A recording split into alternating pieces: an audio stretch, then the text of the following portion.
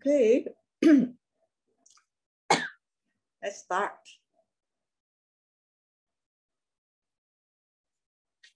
Let's pray first.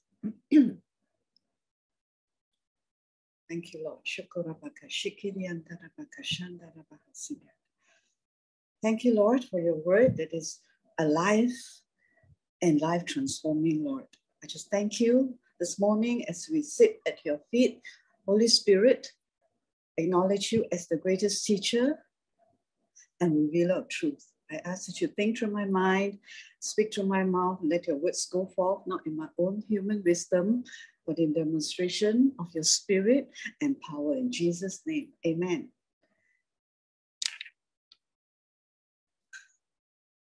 Okay. Did anyone start to put yesterday's word into action already?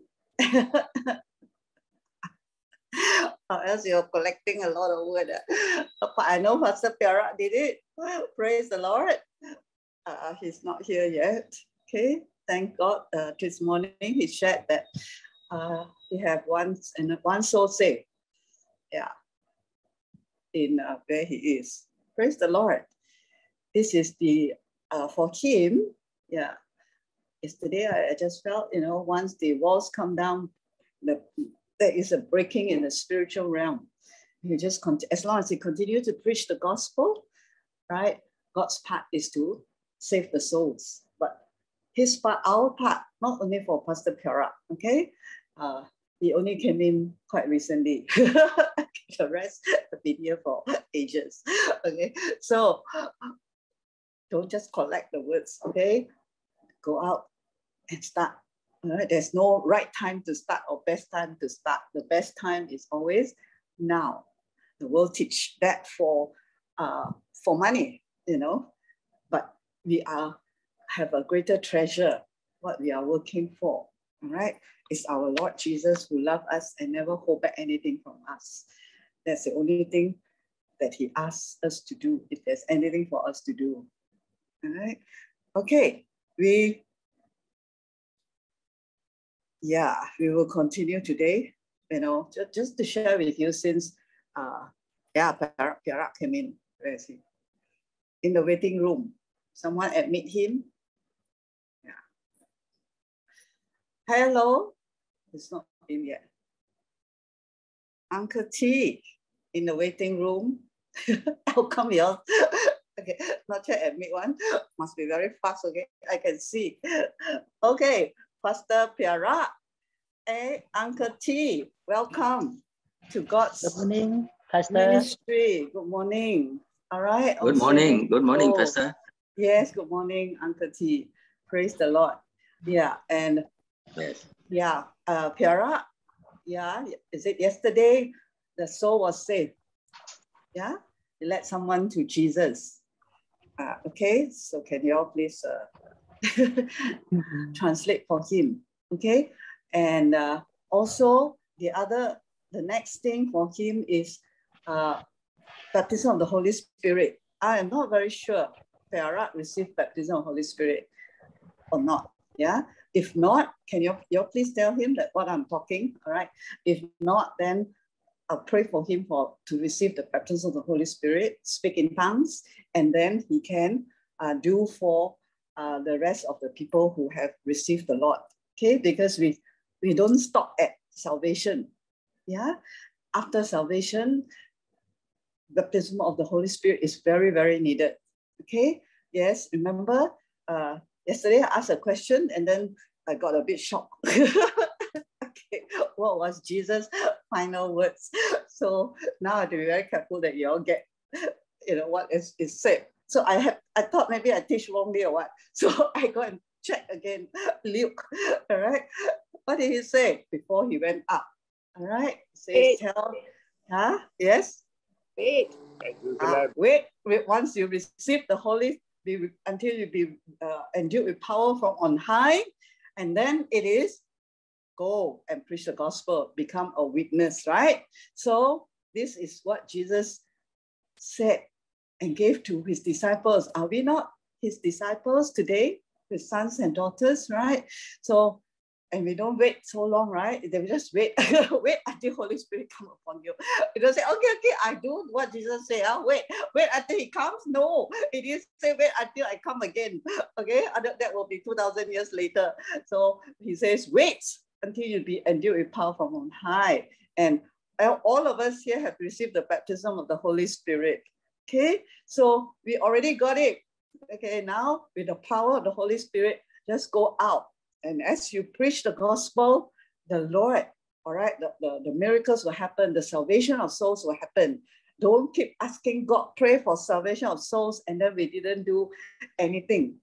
No point, okay? Because God using us, his people, to go out and preach the gospel. Then signs and miracles, wonders follow you. Not we follow signs and wonders, okay? And then look at the signs, say, wow, God is so powerful. Okay, I think it's time, right, that the church don't talk to themselves. God, we're talking to one another about how real is God, when we should be having non-Christian unbelievers in our midst so that we can preach the gospel. Even if you one-to-one, at least bring them in. Okay, the Lord directed that Holy Spirit that our service every day, every Sunday is miracle service. And then in the end, no unbeliever at all. Worse than before. What happened? It settled down back into the the churchy thing, right? Where it's all about us. Really? It's all about Jesus, and then it's all about us. We have received so much already of the goodness and the grace of God. Right? It's time. You think God don't want to save souls? It's just waiting for everyone to just go out, invite someone who doesn't know Jesus. All right?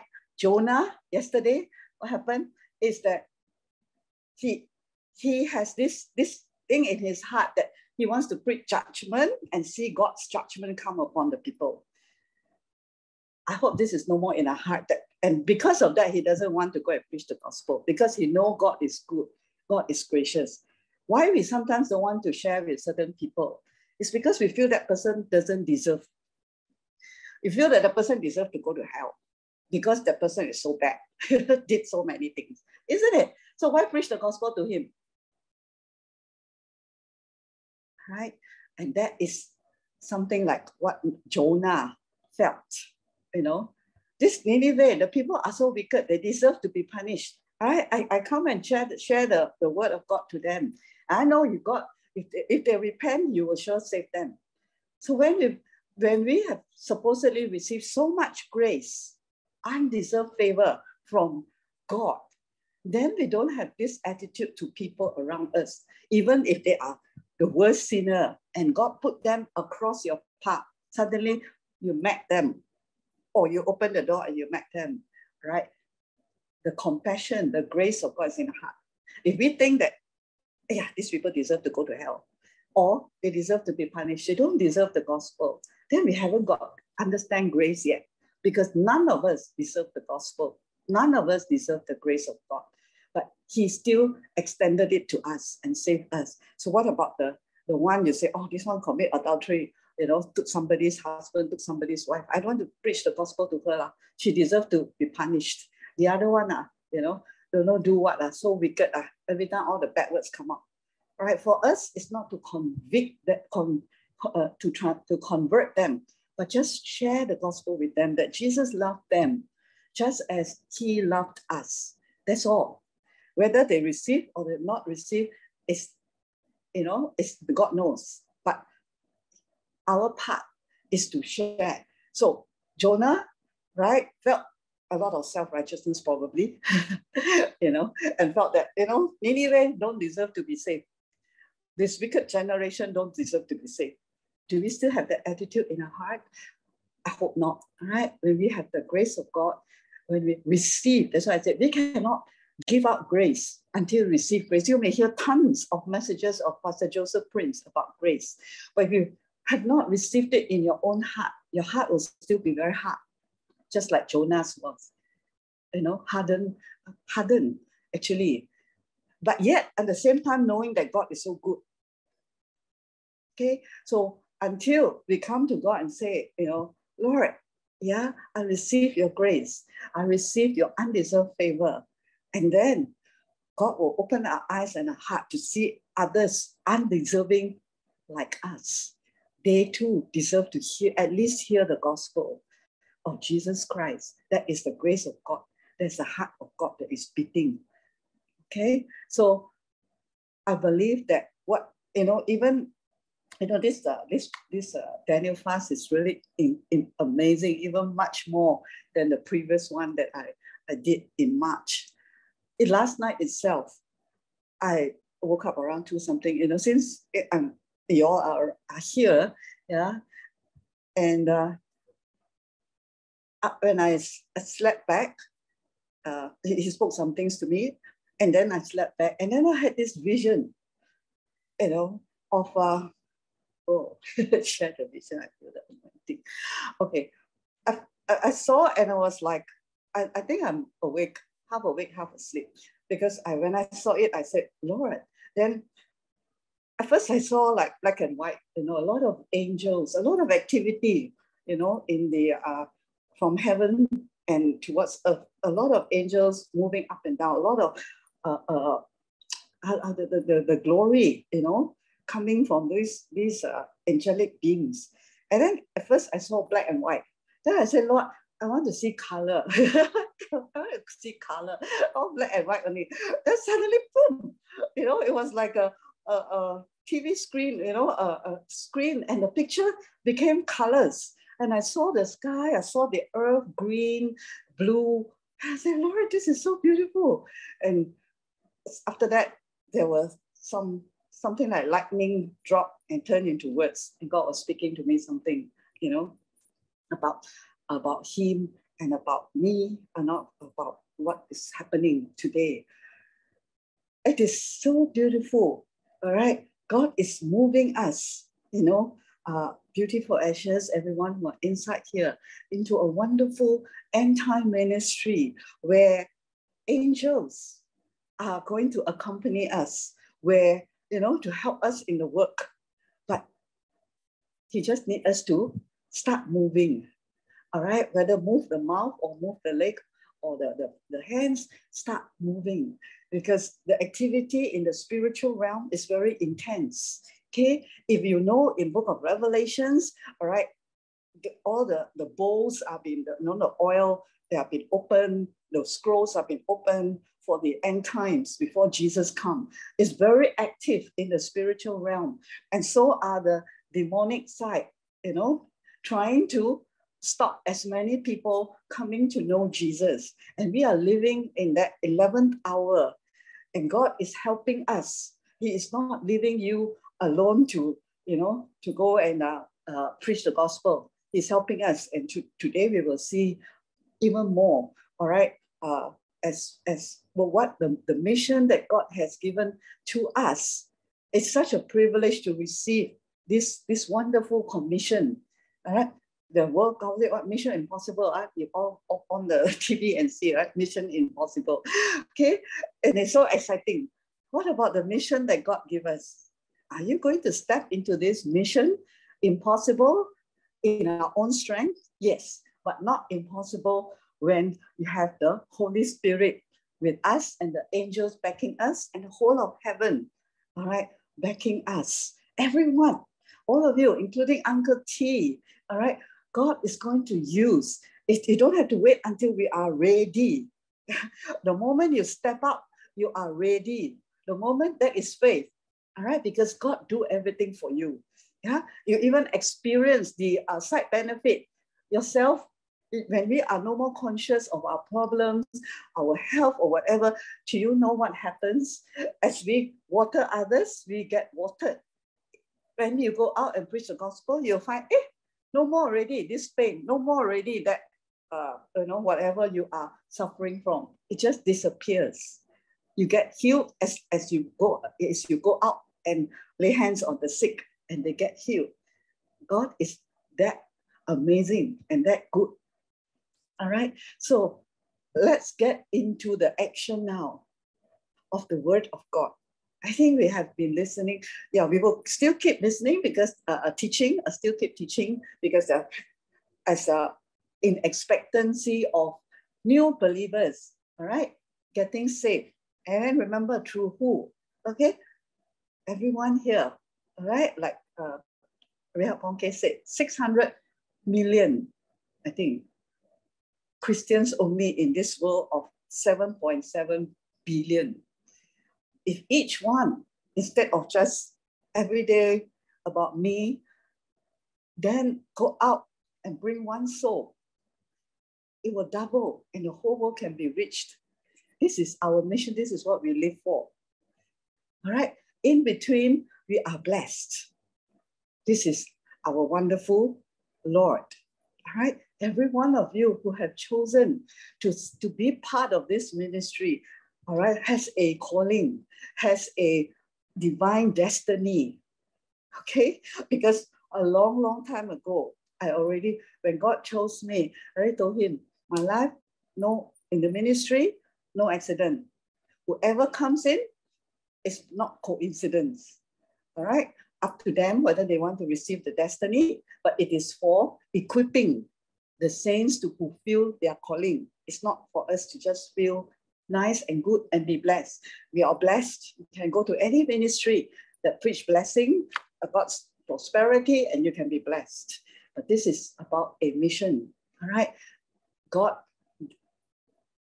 mobilize others of his generals in other parts of the world as well.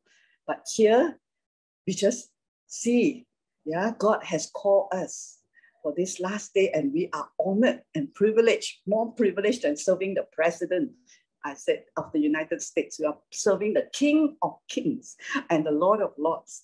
Okay, so we will, for Saturdays, all right, all right, make it that there are unbelievers here to hear the gospel. I don't want to preach the gospel to you already.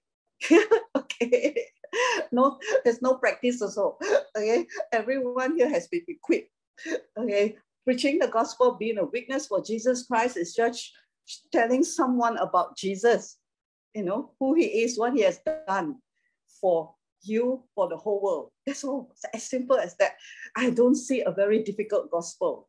Do you?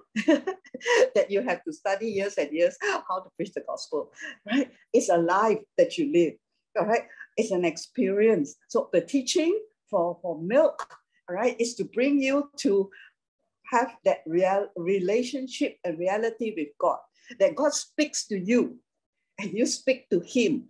And that's how and being led by the Holy Spirit, right? This is what we have been doing in these 8 sessions.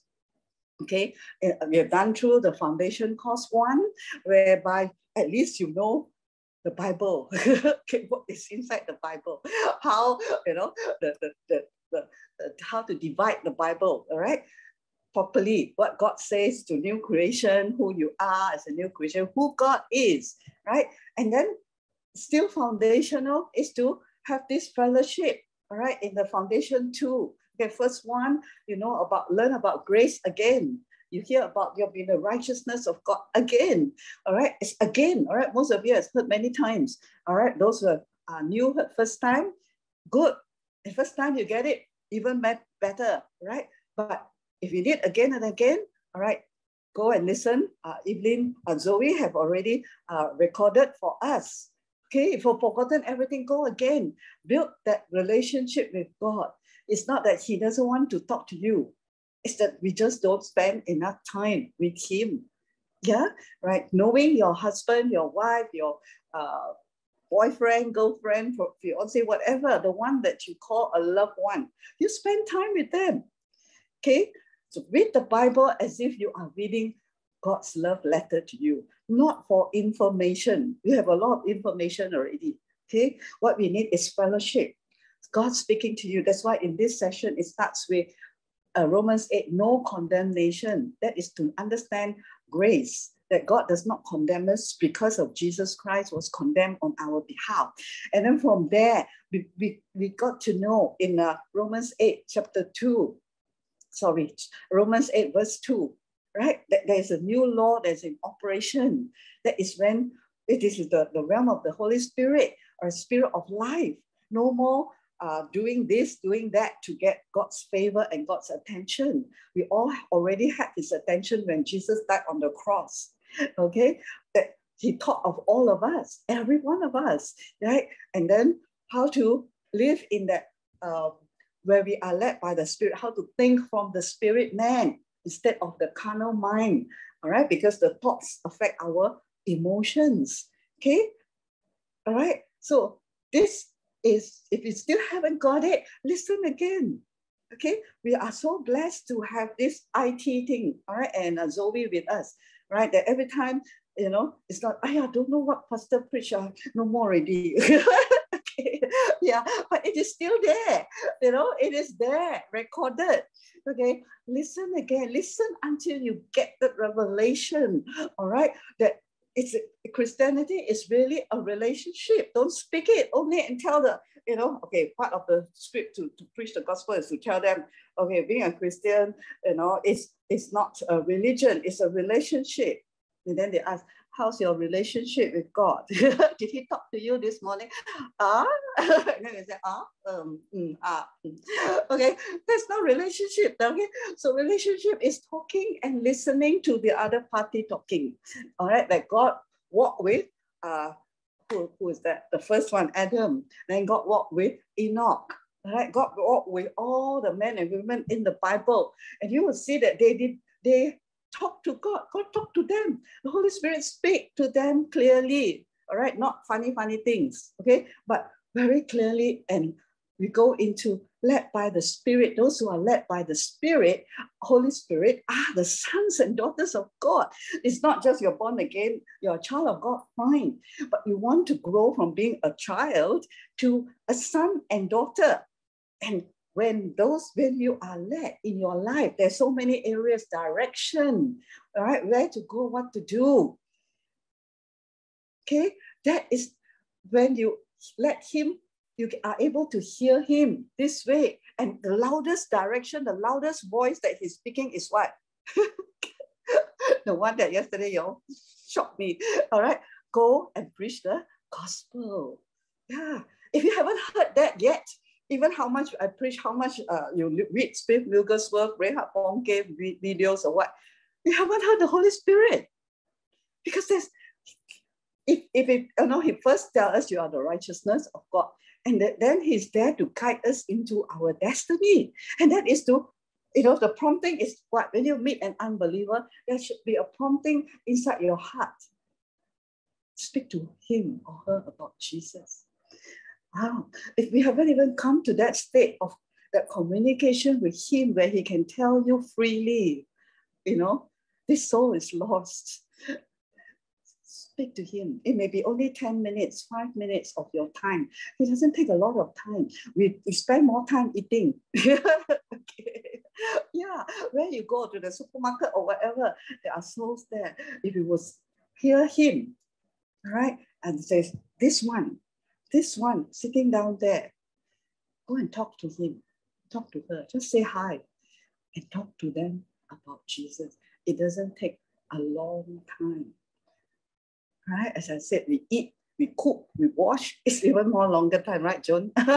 Yeah, but talking to someone about Jesus doesn't take very long time, okay? It just needs to have to realize that this is our God-given privilege in these last days. Sometimes so many souls are there in front of us and we just let them bypass us without even, they don't even know you are a Christian at all. Yeah, that's why Paul says what? Let me not be ashamed. I'm not ashamed of the gospel. Yeah, because like we can be feeling ashamed that we are Christian. And that is the devil putting into us. We are led by what? The thoughts of the devil? God will never lead you to say, don't share the gospel. That is for John. No, he will never speak. The Holy Spirit will never speak like that. You know, he will never speak to you and say, you don't need to share the gospel. That is for Pastor Stephanie. That is for Pastor Cheng Lan's work to do. Or, you know, whoever. No, he will put that burden in your heart if you will only ask him to. Yeah, all the teaching, and all the teaching, right, and preaching is for believers to grow up so that they can go into the battlefield there and win souls, right? Again, if you don't want to, it's fine. But I believe that every one of you here, God has put that desire in your heart. So don't let it just become a desire, right? Step into it. Ask God, and today you will, the closing of this 6 foundation 2 of Romans 8, right? The Lord has even more wonderful things, because I don't think there's any more things that he wants us to do until rapture, other than now evangelism, right? He's equipping us for the last final day harvest of souls. Venice, for your brother, yeah, Dennis, right? To receive the Lord. So it's not only our family, starts from our household, yes. Then, but we don't forever focus only on our family, right? God says, I think it's in Psalms or Proverbs, when you work for him in the field, he will take care of your house. That means he will take care of your household. He'll take care of all our needs. All we need to go out into the field and work for Jesus. All right. And today we will see when we, the fight finale, all right, of all that we have learned, like when what is God is for you, not against you. All things work together for good, all right, to those who love God and are called according to his purpose. Okay, today's session, all right, is the end, but the beginning. Okay, it's the end of what God says for us believers that was begin. It ought to begin. If you're all, some of you have not even started yet, then some already started, right? But this is the beginning of your life of serving him in pleasure, living in pleasure as well as service. Whereas I believe that the next, this is the foundation for our lives, and preaching the gospel is another foundation, but it is serving the Lord probably will be the next sessions of our spirit man development. Okay, because we cannot keep on having milk. Milk is only for babies for a certain time. We need to take meat already. Okay, I'm glad that nobody went the opposite direction after yesterday's teaching. That one you can clap for yourself. Nobody went and merajuk or sock, that, okay, Pastor Stephanie asked us to go preach the gospel. I don't want to come to the meeting anymore. Okay, no, right? We are all the soldiers, all right, of God. So there's a place where we are the family, and we will always be family, okay? Nothing will change that, all right? But the thing is that, we just don't be a family until Jesus comes, and that's all. I went to a church before in KL when I first came to Malaysia, and yes, they had the tongues. That's where I got baptized in the Spirit, where Holy Spirit filled me, or rather baptized me. But I saw this church very lawful, okay, and they just, for years and years, they were just in this family concept. So there's very few new addition to the church, all right, new believers. What happened? The church grow is by they got married to each other because we all started very young, very single, including the pastor. It was a pioneering work in Kuala Lumpur that I came in. And then after that, it's just the single one married one boy married the other girl. They fell in love, they got married, they produced children. The children grow up. So after 20 years, the church members are the first few people, their children. That's all. Not condemning or what, but that is not the gospel. That's not how it works, right? We are in the book of Acts, God added 3,000 at one time, and then after that 5,000, and they went out to all the uttermost parts of the earth and preached the gospel. Nations, right? The church grew, multiplied. All right, the word is the church multiplied.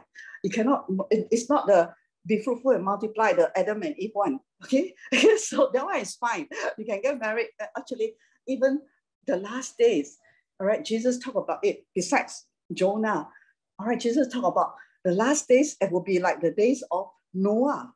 Remember Noah? And if there's a verse you can Google and find, right? As in the days of Noah, so shall the days, of the Son of Man be. What was happening in the days of Noah? There was a warning that the flood is coming, right? And Noah preached, right, that for 100 years. Yeah.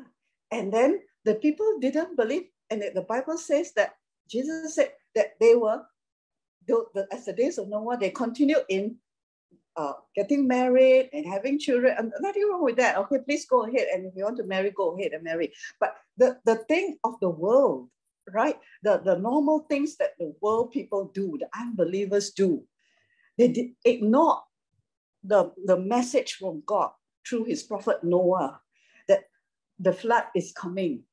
All right. And we are living in those days where God raised up prophets to tell the world, that Jesus is coming. And then what are we going to do? Judgment is coming for those who don't know Jesus. And God's heart is that no one should perish. And then that's why he gave the Great Commission to his sons and daughters, to carry out. But this is, if you love him, we say that we love him because he first loved us. Love is demonstrated. God demonstrated his love for us by dying on the cross.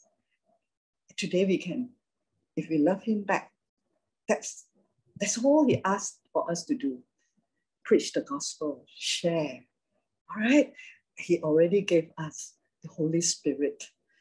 And what joy it is when you see people coming to know Jesus. Such great joy. Don't let Pastor Piara only have this joy. And he said, only third world countries will receive the Lord. They don't have any logic or reason. Okay? That, it's because they are third world countries. Because Africa third world, that's why they save a lot. No such thing. Right? Reinhard Bonnke didn't go out there because he felt that only third world countries people will receive the Lord. What about your world, our world? Don't need Jesus? Yeah, human being as such, as much as we in Malaysia or Singapore need Jesus, same. We also need. And is God only the God of Reinhard Bonnke in the mission field on the third world country? It's not God. Yesterday I said, it's not. Do you want God to be identified with you? The God of Evelyn, the God of Zoe, the God of each one here. And how does he identify with you? Yes, no longer, it's not about Israel anymore. Yes, I talked about the blessings so that all of us can also experience the blessings as the Jews, all right, when we follow. But the gospel went out. Jesus turned, all right, from the Jewish nation to the Gentile nation with the gospel of grace, the good news. That's why Jesus went on the cross, right? It is for us. All right, for us. So don't just stay there in the blessings, okay? But go out. The gospel is for everyone, every Gentile, including the Jew. But because they rejected Jesus, he turned to the Gentiles, to you and me. Yeah, that is our privilege. We've been entrusted, The Bible, Paul used that word so beautifully. He said, I'm a very trustworthy person. Okay, good. Can God trust you with the gospel? That you're not just going to keep it and hide it under the cushion, but you're going to let it burn inside your heart and carry it out to the nations, to people around you, starting from Jerusalem. That is the most one. That's why it's so honored to serve the Lord, to preach the gospel, because the word that God used is, I'm trusting you with the gospel. It's so beautiful, right? We feel very, nice when someone says, I trust you. Yeah, you feel, wow, I can be trusted. That to do whatever it is, right? But God is saying to us, I want to trust you with the gospel. Will we take up that trust that God has for us, his new creation, and do something with the gospel to save others, lead others to Jesus. Amen. Okay, you see, actually, I can preach better without all these slides. I will go on and on. Okay, but never mind. All this, I believe, preparing for 1819, no slides. I'm going to speak. This is all to prepare you, all right? And when that 2 days come, I believe and trust the Holy Spirit to just move and speak. I'm speaking to you from my heart. It's all here, it's still from my heart, but then it's all, sometimes it's a bit distracting, all the slides. But I need to give you all the scriptures, all right? That is the building part for you. And the Lord is going to move mightily, okay? But again, don't wait for 1819 to go and share the gospel, right? Today, all right? Go and find someone. Okay, session 8.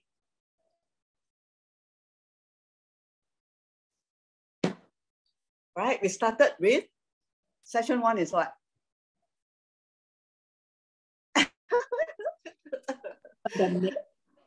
Yes. No condemnation in Christ, right? When you have born again, the first thing in order to anything for God, if the devil can succeed in putting you at the place of Romans 7, all right, still feeling condemned, still feeling guilty, still feeling unloved, and feeling, right? All the feelings, nothing more than feelings, right? This is the old era one. Okay, so are we going to live in that feelings all the time? No, the teaching of spirit, soul, and body is to get us out of the feeling. I got no mood. I'm feeling sad today. I'm feeling down today. Yeah, the soldier, all right, a baby can afford to feel like that. Yeah, and then the mother come running. All right, but a soldier in the army, the general will kick you out if you tell your commander, today I don't feel like going into the, listening to your command, to your this one. I don't feel like taking the gun. I don't feel like going into battle. Okay, we are not fighting the devil, right? With all those basic that you understand. Okay, but there's still a war. There's still a territory where people are still under darkness. Okay, we cannot afford to be feelings. As a pastor, I learned that so many years ago in the first ministry. And the devil attacked pastor's wife or pastor, how? Everything fine. On the day you're going to preach Sunday mornings, sure got some squabble one. Correct? Those of you husband and wife. Right? Everything fine, right? Then after that, on the day you're going to preach, if you're not preaching, not so bad, but still he attack you, go to church also, put on a mask, because actually you're very angry with the husband very angry with you, but you have to put on a mask. Okay, you don't have to trick me, okay, I've gone through everything already. Yeah, so, but worst case is when you are the pastor, and then you prepare already, wow, so on fire, with the message. And then suddenly, the most irritating person on earth, the one you're supposed to love the most, became the one most irritating. And then you had a little, emotional fight, okay? And you just sit there and you feel like, Lord, I cannot preach. I'm so angry, I cannot preach.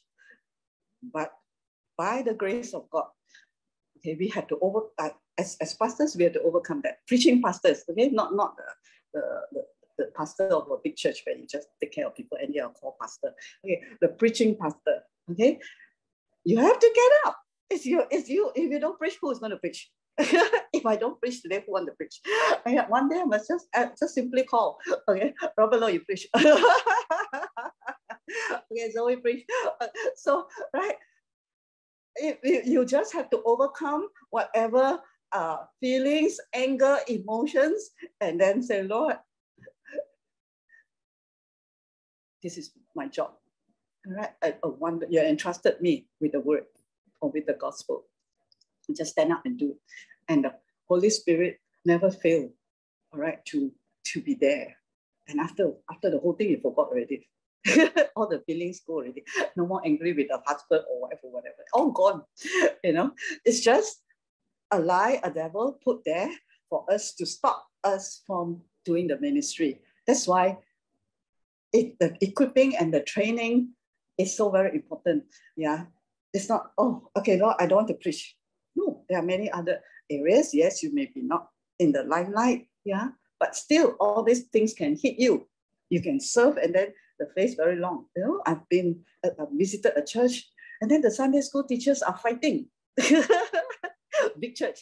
I was visiting only, you know, in so many years, right? So hey, you know, they're throwing things at each other, screaming, shouting at each other.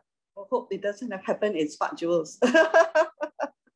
Otherwise, you'll have Marianne, Mommy, come and see what happened. Okay. Yeah. So if we are not properly equipped, all right, for the spirit man to rule and take over and control our emotions and feelings, okay, this is what will happen in the church. They're fighting among themselves, you know, and they forgot that there's a child there who doesn't know Jesus. There's a man there who's sitting in the pew who doesn't know Jesus. All right. So that's where our focus needs to be on lost souls. All right. And the part for us to develop is just develop our spirit man, all right, to know that we can control our emotions, what with thoughts that we think. Okay. And then we are ready for service. Otherwise, you are up and down, how to serve the Lord. It's not that, you know, I would love it if all of you become preachers, right? So that we can, you know, save more people. But ready? I cannot. Today I got no more. Today I cannot. So I thank every one of you, right? Whatever you have, you offer unto Jesus. And then let him change us and transform us with the word of grace, the gospel of grace, as well as the power of the Holy Spirit, whereby Holy Spirit come, you got to move.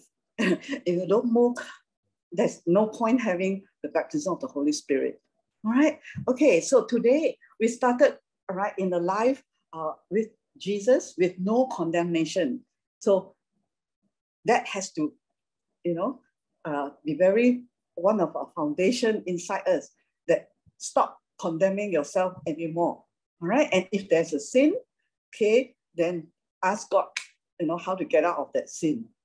Because if we still keep on sinning, then it's not because God don't forgive your sin, right? Or God condemn you, but it's our heart condemn us. Doesn't mean grace, doesn't mean, right, that we just go and sin, although we can, all right? Just read Romans 6, all right? Because the real grace message is that it's impossible to sin. You cannot, it's not your nature. So that's what I've already taught you, okay? The nature is inside you. It's just not possible. You may do a little bit, but after that, you just don't want to continue. If you listen to grace and you continue sinning, something is wrong. The grace message has not touched you. Okay? If the grace message has really touched you, you will know, I don't want to continue sinning, but how do I get out of this? All right? And that is by knowing that you are the righteousness of God in Christ. Okay? That is the solution for stopping the sin, because when you're no longer under law and you're under grace, sin has no power over you. But grace does not say, okay, this is something wrong, and you know, and then God forget about his holiness and righteousness and all that. No, God is still, he's still God. He's still holy. There's still right and wrong. Law is God's law. There's nothing wrong with the law. Okay? But we cannot come to God. We cannot live the victorious life by following the law. Okay? That's why Jesus came.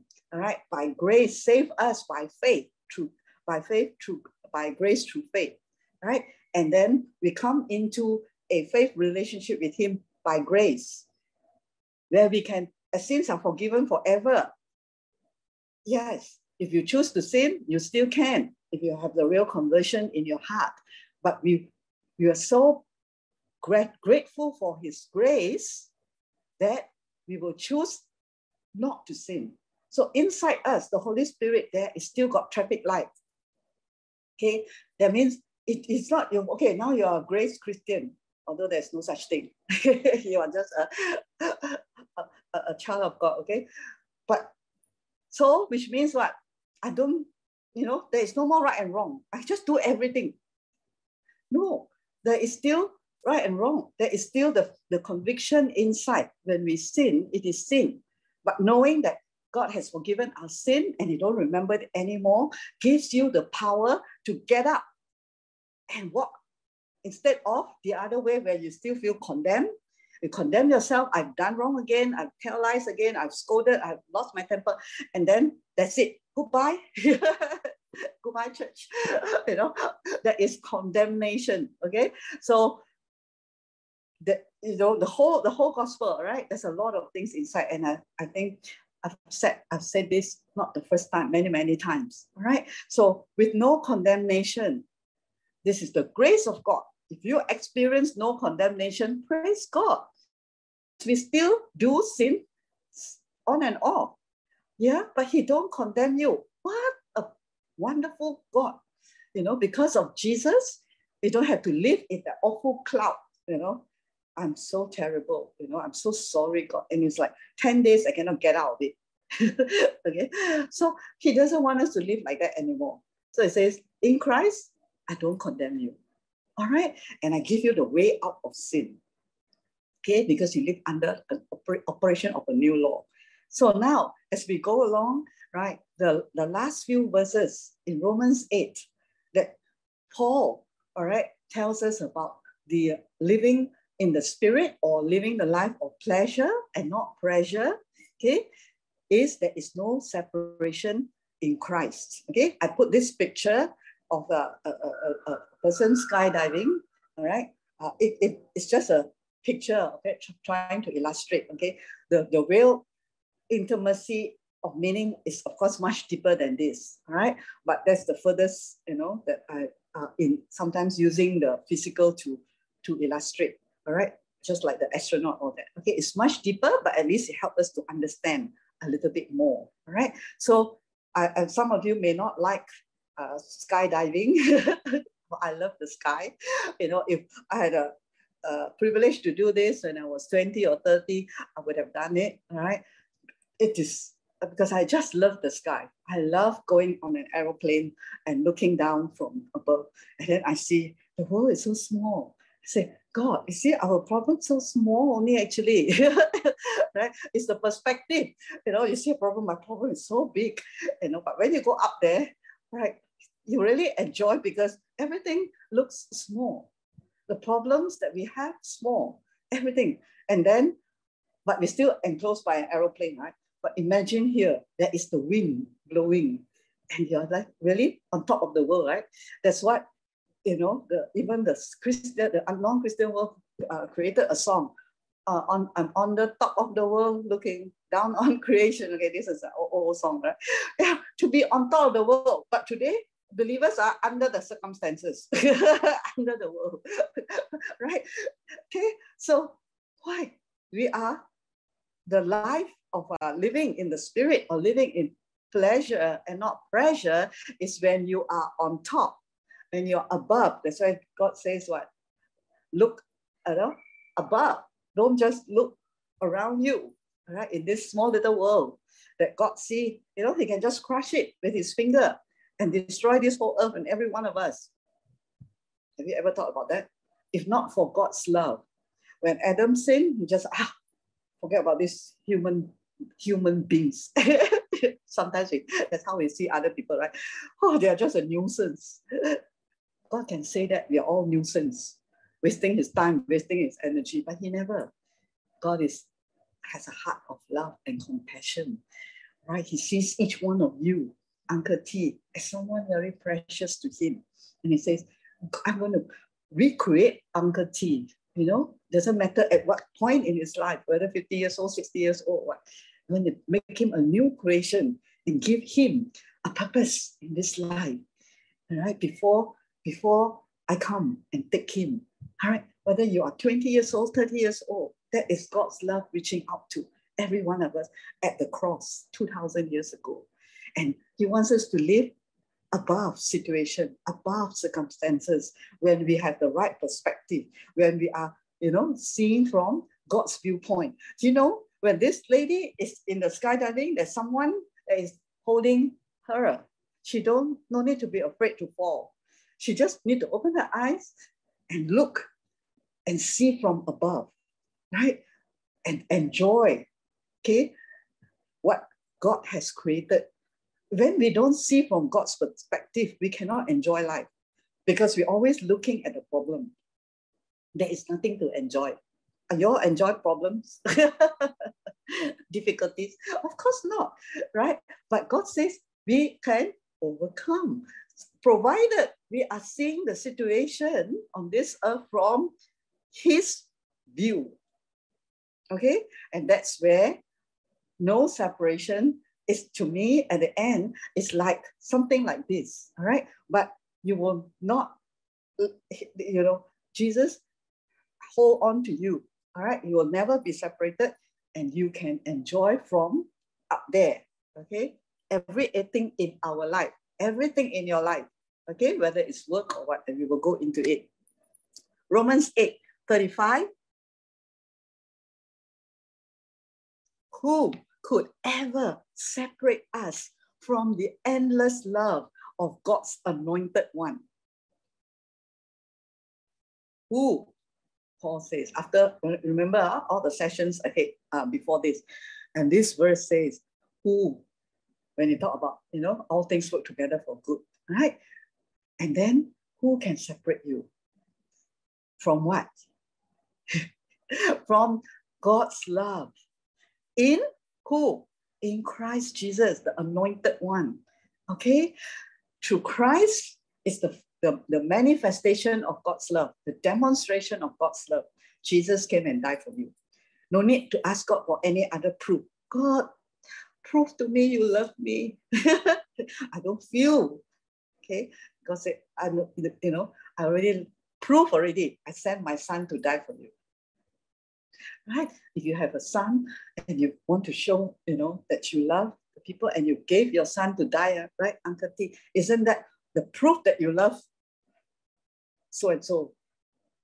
Yeah, it's already amazing proof for a father to part, right, and God Himself to give His son as the sacrifice so that you and me can be born again.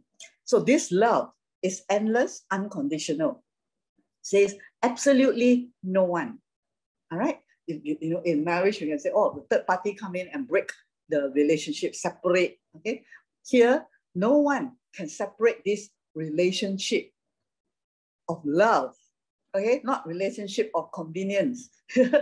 Some marriage of convenience, right? Especially in America, they just go into a contract. Okay, I marry you. All right. For then, you know, they write down in the contract. Okay. Then after that, just divorce lah. If you cannot fulfill it. No, God will never divorce us in our marriage relationship with Him. That's what it means. Nothing can separate us, right? No one, okay? Nothing, no one. You will see, nothing in this universe has the power to diminish His love towards us. Troubles, pressures, okay? All these words are very familiar to every one of us, right? If you have never experienced a trouble or pressure or problem, you are still Samuel's age. Okay, right. So if you are above that, all right, even when you are 2 years old, you also got pressure already. Mommy start pressuring you. Don't break this. Don't do this. Don't do that. Oh, okay, 2 years old also start. 3 years old also start pressure already, right? So in this world, Jesus says there will be tribulation, there will be some problems, there will be some pressures, okay, trouble. But all this trouble that we go through, okay, some are our own fault. Remember that the last few lessons, right, whether our own fault or His or somebody's one, right? God is so good, He can turn around everything, right? That's because He loved you like that, right? Are unable to come between us and heaven's love. Our own mistake, all right, all those pressures from outside. Paul experienced more than every believer. He says, within the church, already got a lot of pressure. And then after that, outside, as he preached the gospel, also got, you know, but he triumphed. God delivered him out of all. God delivered him out of all. There's nobody in the Bible who is a man or woman of God who never go through troubles, tribulation, pressure. All right. This is not the gospel. Okay, if you say gospel is just, you just sit down and enjoy. I mean, no trouble come on. There's no persecution. There's no problem one. I don't know what gospel is that. Definitely it's not the gospel in the Bible, right? You receive Jesus and then that's it. You are set. That one, you just need to kill the person, go heaven, that's it. Okay, but if you still stay on this earth, there will be troubles. But what God say is that, right, that in the midst of all this, you will never be separated from his love, okay, which is powerful. His love is conquering. His love is beyond everything else. All right. So in the midst of the trouble, we will see in the valley of Baca, all right, in the valley of trouble, what do we see? We see God. We see his provision. We see his protection. We become the light in the world of darkness. Okay, so nothing, you need to know this, all right, that no matter what you go through in this life, okay, relationship problem, whatever problem, okay, Jesus will never leave you. He will never be able to come in with persecution, cannot separate. You see, the more the church was persecuted, all right, the more the gospel spread, which means that, no wedge can come in between, no human being. Paul tried to persecute the church, he got converted.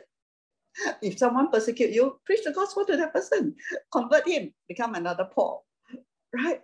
Okay, so this is the power of our God, right? The love of God, okay, that will never let anything separate you from him. So later on, you will see if you believe this, all right, and you take it as personally God's word for you, what's going to happen in your life. Okay? What about persecutions? I already said it already. Deprivations, dangers, death threat. I think none of you have gone through death threat yet. You won't really go through death threat until you serve the Lord in the ministry. Okay? So if you have not gone through a death threat, not yet. Okay? So I've gone through death threat in the ministry. I told you before, right? Yeah. Because I ministered to this wife of a husband, I think he's a gangster or something, and a taiko. And he was not happy that the wife suddenly, convert and then coming to church. He didn't like it at all. And after a while, he began to threaten our lives, right? And then with phone calls, with action, all right, throwing acid while we were having meeting the time in Subang, I think, in the upstairs, right? I don't know, forgot which floor. Then by the time we come down, all right, the car was, they've got people throw acid on the car, to go for it, That is, and then in my office, yeah, I work, okay? I always tell you I work like you all work, okay? So in the office, they come. The husband came. The phone calls came in. Doesn't know someone. When my staff passed the call to me, then I will just hear some, but it was during that time now of this incident. And finally he appeared in my office, shouting and everything and threatening, And when I go out, when I walk out of my office, I have to just, the tendency, look here, look there, but I just need to trust God that he will keep me safe. All right. And then after that, of course, later on, other types of death threat, which is not my problem, but because of my wrong decision, I got into that problem and became more threats in my life and my family's life as well.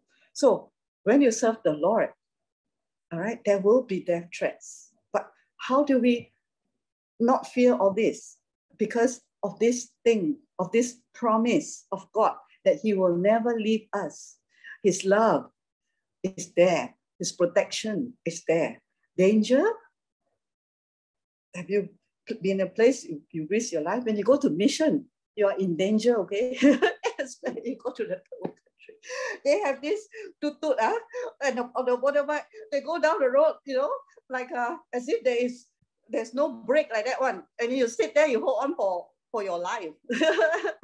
Okay, it's not those nice trips you stay in a hotel and then you take an aircon van, aircon car. Okay, this one you go on those motors, you go on those I forgot the name already. These Philippines and where they have still this type of transportation. It's super scary. You sit there, they're going so fast. You don't know whether your life you will live or not, and there's no seatbelt. Okay. There is no seatbelt. You just need to trust, you're serving God. You're going to preach the gospel. Your life is in His hands. And He protect. Nothing happened. No accident. Okay. Just able to reach. And then you're in the boat, where you're going to a certain island. And then the thing is, it's not like those modern ones. It can overturn anytime. And then I don't know how to swim. Okay, so can you imagine the dangers, all right, that when you decide to serve the Lord, right, and preach the gospel, all right, these are things that you will encounter.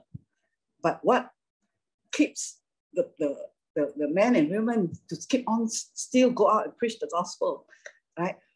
And knowing His omnipotent love, that all these things cannot separate us from God's love. Right? He is still there. He's there protecting us, taking care. The angels are there watching over us. Yeah. No, for they are all impotent to hinder omnipotent love, all powerful love, all knowing love. God knows everything that we go through, especially when you are His servant. You got special angels for His ministers, bigger ones. Okay, higher ranking angels. Yeah, it's in the Bible. I think I read it these few days. That God sends different angels to His the servants of God. Okay, depending on where you're what we are doing to serve Him. Paul says when he is out there preaching the gospel, he is like, when you've seen a war show, he's like in the front line. And then the enemy can just shoot. Isn't it? You see war show or not? Okay, so don't tell me you never see. Okay, so what? Those in the front, okay, they are very susceptible to being killed. And in fact, the enemy tried to kill, no point kill the soldier. He killed the general first, then no more already. Right? That's why the Bible says, kill the shepherd and the sheep are dispersed. But thank God, in God's kingdom, all right, in this realm, all right, never, all right, the God will gather back and empower the sheep. All right? Even lost a shepherd, yeah, can come back together, right? Because Jesus is that wonderful shepherd who never deserted us, right? So count it a privilege. I still survive, right? You look at me, I'm not tough like most of you in the physical. I survived all that. Is it big? Normally you say if you are tough, you're strong. Yeah, you can survive the storm. You can survive the difficulty. Yeah, that we go through. But I'm not in the natural, in the physical, not. But thank God. All right, I have a God. Okay, that is powerful. That is great. He don't need me to have physical muscles. Okay, there's nothing wrong with having physical muscles, right? But He don't need any one of you to have anything power in the physical, because it's not by our physical might. It's by Him. It's your spirit man knowing your great God, right? It's the God of Stephanie. It's the God of Joan, Robert, all of you, Cheng Lan. Okay, right? It's not you. That's why when we are in our own strength, the self-made man, the self-made woman, it's very hard for God to use you until God breaks all that is from self. One of the things for service, we will go probably into the next session, is brokenness. Okay, maybe Grace never teach you that. Because Grace, what you've been hearing doesn't prepare you for service. It's just all about your life. Okay, but God is preparing today His army as well. Besides, knowing how blessed we are, right? He's preparing us to serve Him, right? To be the soldiers. Is it in the Word of God, the word soldier? Generals, army, even more kahil, or kahil in the Old Testament is army, forces, you see, because there is still a Satan there. There are still demons out there. There's still souls. As long as there are souls that are not saved, there's still darkness. There's still devil's work, right? But it is the new creation, you and me, who through our Lord Jesus are going to snatch these people out of the jaws of the lion, the bear, out of hell. Someone may be just dying, going to hell. You there, go and preach the gospel. You're snatching by God, right? By the through the Holy Spirit. You're snatching that person out of hell, you know. An unbeliever at the deathbed, okay, or in a scene of accident, not yet died. It's very scary, right? But this is the truth. This is the spiritual realm that we don't see, right? If you are there, someone is going to die, haven't received Jesus. You know what actually happened? You snatch that person out of hell. Out of hell. So even if he still dies, doesn't matter, because he just go into heaven, or the spiritual realm, eternal home with Jesus, just like Uncle T's brother, right? Yeah, even he went to be with the Lord, but the most beautiful thing is that he received Jesus before he went, right? We snatched him from hell. He was about to go to hell. That is a person who is deaf, on the deathbed, and there are more who are living dead without Jesus. They are all going to hell. And what you did for them is you snatched them out of hell. Wow, you like this kind of job, you know? Rehab Pumpkin loves it. Empty hell and populate heaven. Okay, don't just clap hands. Go and do it. Yeah, go and enjoy this wonderful work of snatching people out of hell. That's why heaven rejoices for even one soul. Yeah, it's so beautiful, right? To know that that person, you will probably see them, you may not even know their name, okay? But in heaven, they are there when you go there. And they said, you remember that time you shared the gospel to me? I was going to die. I was going to hell. And I told you an incident, right? When one time, this is years ago, praying for someone,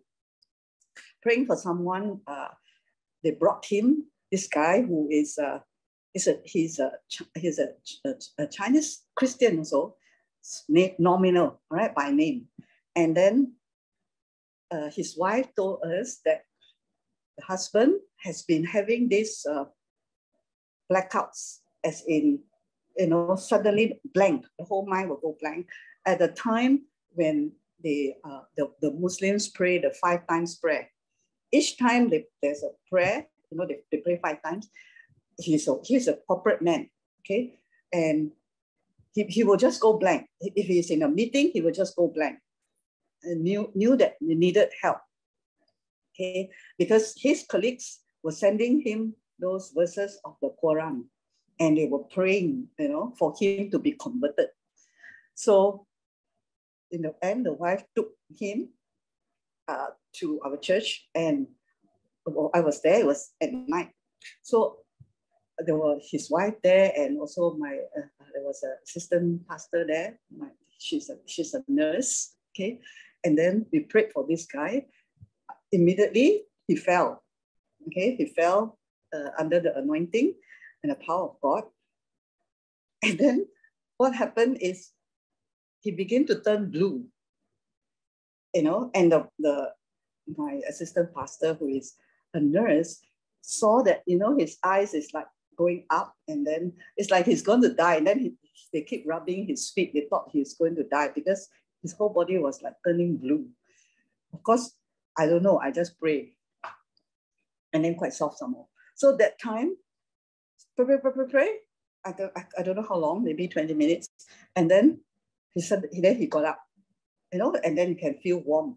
All right. She told us, because she was feeling his body, the nurse. And then I said, what happened to you? And he said that during the time while praying over him, he actually went to hell. It's like he died, or was going to die, and he was taken into hell.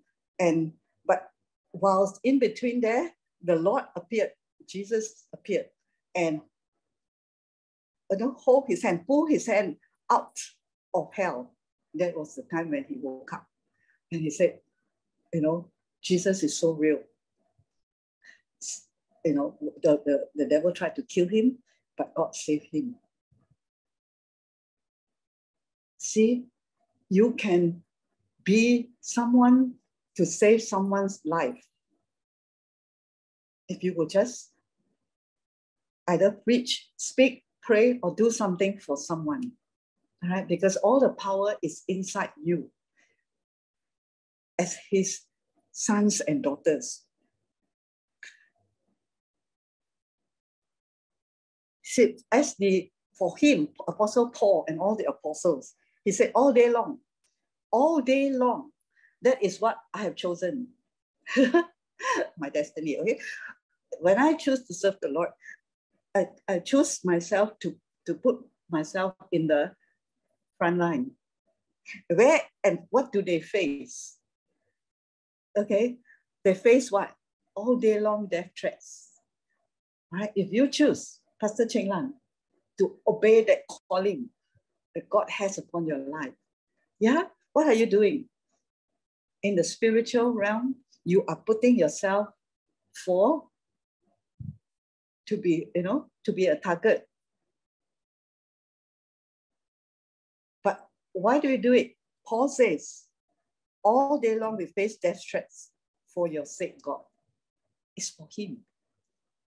He died. What is a death threat? What is this life on this earth? We are considered to be nothing more than sheep to be slaughtered, right? He knew, Paul, apostles, all those who go out and preach the gospel, they know the moment they go out into devil's territory, they can be a target. Again, because you're no longer on the defensive, you are on the offensive, snatching people out of hell. And are we willing to do that for the one that we say we love so much? Yeah. Okay. Yes. Thank you, Brother Robert Lowe, for shaking the head. Amen. So be it. Yeah. And we are considered as nothing more than sheep to be slaughtered. He was prepared for whatever comes, even to death. Doesn't matter. Okay, because they know that there is much more there in heaven. God has very prepared. In the midst of all these things, we triumph over all. Okay, in the midst of troubles, death threats, or serving the Lord, whatever that may come against you. What do we have? Why are Paul and all the apostles and all the men and women of God through all the ages, right? Smith Wigglesworth, whoever, Reinhard Bonnke, how many death threats he got? Go and read his book. You only see the nice one, 7 million people say, 1 million people say. You don't see the video, right? Wow, give them life to Jesus. Read his book and you will see his life exactly like the apostles' life. Whether in a small, whether in a small way or big way, okay? Maybe I only have a few death threats, right? But those bigger way have more, but it's the same. In this world, everything is the same, right? But he said, in the midst of all this, in the middle of all these things. So we are in this world, but not of this world. That means we are still in the middle in this world for a reason. God put you here in this world. He didn't, that's why the cult, right? They will go away to the mountain. They will go somewhere and then they create one group of church, so-called believers. And then they wait for Jesus to come. It's not like that, okay? The real gospel is we are in this world. God put you in the world, in your job, in your whatever you are doing, okay? But inside there, all right, he says what? In midst of all the of all these troubles, tribulations, problems, whatever they are, we triumph. All right, triumph means you have the You overcome. You have the victory. Over them, one? No, over them all. Four. The reason being, not because I can, a fast shooter, I kill them before they kill me. No, because God has made us to be more than conquerors. Okay, so that's why we need to know who our God is. All right, and all the teaching is for you to know how great is your God. The God of Jonah, the God of Abraham, they are all great. These men are great because of their God is great. So it's good time now for people to know about your God. Okay, who is your God? Who is the God of Job? I always say because they are on the left of my, so the rest don't feel that I didn't mention your name. Okay, they are on my left hand side in this computer. So easy. Okay, so my eyes cannot read all the time everywhere. Okay, so don't feel that I only talk about Joan and Robert. Okay, every one of you also in. Okay, but they are on my left. Very easy. Okay, so in the midst of all these things, so God has made us to be more than conquerors. Okay, God is the same God. The God of Abraham is the same God of the God of Jacob. It's the same God of the God of Isaac. It's the same God of the God of Smith Wigglesworth. It's the same God as the God of Paul. It's the same God because Jesus is the same yesterday, today, and okay, forever. So if God is so powerful, the God of Moses, God is so powerful in Paul, God is so powerful, all right, in Jonah, in all these men and women, Elijah, Elisha, who else? King David, so many, okay, and all the disciples and all the 12 apostles. Then you think when he become your God, then suddenly become shrink. Become the mini one. Did he shrink or we shrink him? There's something like so smaller. No, he is big. Okay, he's the same God. And he tells us, okay, God of Evelyn Go, Evelyn Zoe, all right, that your God, all right, has made you, okay, more than a conqueror. Okay, the conqueror is the one who wins, all right, who is the champion. Now you are more than a champion. You are more than a champion, all right? His demonstrated love, that means you can overcome because of him in you, all right? And his demonstrated love is our glorious victory over everything. Every situation the devil throw at you, you just point it to the cross. All right, how we overcome? Through his demonstrated love. Where did Jesus demonstrate his love? On the cross. On the cross, right? So and his demonstrated love is our glorious victory over everything. God demonstrated his love by giving Jesus. Jesus' death on the cross is our victory over why? Over all the situation, the death threats, the troubles. Why? Because I'm already alive. There's nothing to kill anymore. You just kill my body. That's the last thing, right? Because of Jesus, God's demonstrated love, because of Jesus' death on the cross, I already have been born again.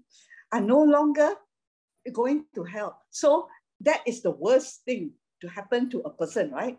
To have to go to hell. And that already settled by God demonstrating his love. So what else can be worse than going to hell? Than losing my soul? Nothing else. So we overcome. If anything, you can tell the devil, hey, you give me a problem? Look at Jesus' love has overcome. I'm now more than a conqueror. There's nothing you can do. But I will win over you in this situation, whatever situation, because of the love of God demonstrated at the cross. There is nothing else. You can throw this, throw whatever. It is not going to pull me down. It's not going to put me into mood. All right, you have victory over what? One thing, two things, everything. And Holy Spirit is come here is to be a guarantee of that. To be more than a conqueror means to gain a surpassing victory. That means there's no doubt about it. You just tell the stupid devil, all right, Hey, I remind you, right? 2,000 years ago, Jesus went into hell and defeated you. You want to defeat me? I'm another Jesus. Okay? Not exactly, because we are Christians, just like Jesus, right? A new creation is born with his DNA. So we are all like Jesus on this earth. That's why we are sons and daughters of God. So if Jesus defeated the devil, and now Jesus is in our life, we cannot defeat the devil. So is Jesus suddenly become weak? I said, are we having a mini God? No, it's the same one. All right. The surpassing victory. The devil, remember, you are defeated, you're under my feet. So don't stop throwing this sickness on me, this or whatever. All right, these problems, my God will solve for me. And I have the power inside me, the wisdom and ability as we continue to know his word. Okay, there's wisdom there also. To vanquish beyond is gain a decisive victory, more than conqueror. All right, it's decisive, it's done deal. You already defeated the devil already through Christ. Okay, so no you doubt about it. Don't enter into, it's decided. All right, so it's like it's not 50-50. It's 100 and 0. Okay, Jesus won the devil. Don't say 50-50 maybe 50 Jesus win, 50 the devil win. No, it's a decisive victory throughout the whole universe, the whole world, the whole spiritual world. They know who is the conqueror. Only believers don't know. You must do this, right, to make us all wake up a bit. Okay, so the devil knows who Jesus is. You see, right? When who was it? The unbeliever, the sorcerer, right, tried to cast out the devil. Jesus said, "What? Who are you?" Jesus, I know. See, he knows Paul also. Okay, because Paul is not scared, right? Jesus, I know. Paul, I know. Who are you? So don't try to cast out the devil without this knowledge that you have already a surpassing victory as the righteousness of God. This is what it means also, all right? That you have got the victory over the devil, over anything that he can throw on you, trials, tribulations, persecutions, whatever. The most is die a martyr's death, that's all. Because his life, your life, he cannot take anymore. Your spirit already belongs to Jesus. It's a decisive victory. It's already decided, okay, in the kingdom of God, in heaven's court, that you are the winner, not the loser, because of Jesus. So now I live, knowing this, I live with the confidence. So as a Christian, as a believer, if you have no confidence, that means you still don't know this. Okay? If you know this, that God is for you, no condemnation, right? There's a new law in operation. The Holy Spirit is inside you and upon you. You can be led by the Holy Spirit. So many things, right? God is for you, not against you. These are not general knowledge or Bible knowledge. Okay. Please don't take this as Bible knowledge. Okay. This is the living word of God. This is who God is. What he says, that is who he is. That nothing is it. Then you have this confidence. Who is your God? Right? You have a lot of confidence if you know your daddy is the prime minister or what, right? Why in the natural we have the confidence? Because of a natural human being who can, today you can say, tomorrow maybe die already. But our God is eternal and we still don't have this confidence. And Paul says, I live with confidence that there's nothing in this universe with the power to separate us from God's love. Okay?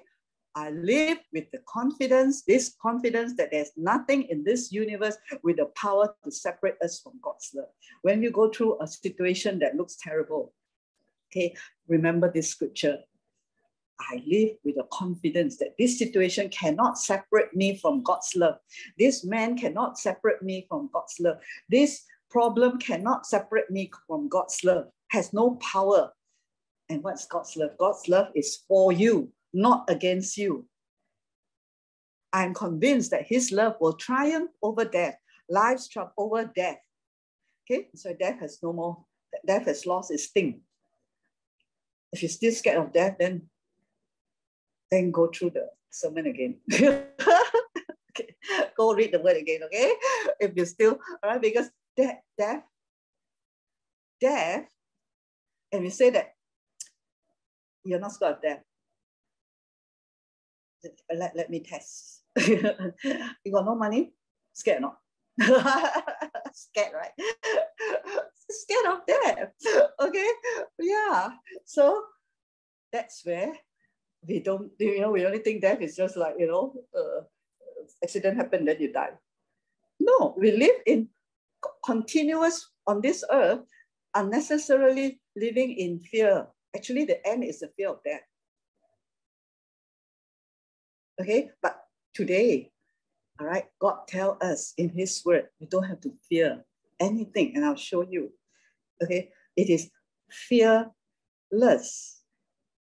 The word is fearless. Actually, this is what the Holy Spirit gave me this word this morning. Actually, I forgot already. Now I remember. We are fearless, not fearful. The world, in this world, they are defined by the word fearful. A lot of believers are still in the fearful mode, full of fear. God's people are fearless, less fear, no fear. If we can come to that place, okay? As long as less fear, also good already. Progressing, okay? Rather than, fearful. Okay? David was fearless. In fact, no fear at all, because he knew he has confidence in his God.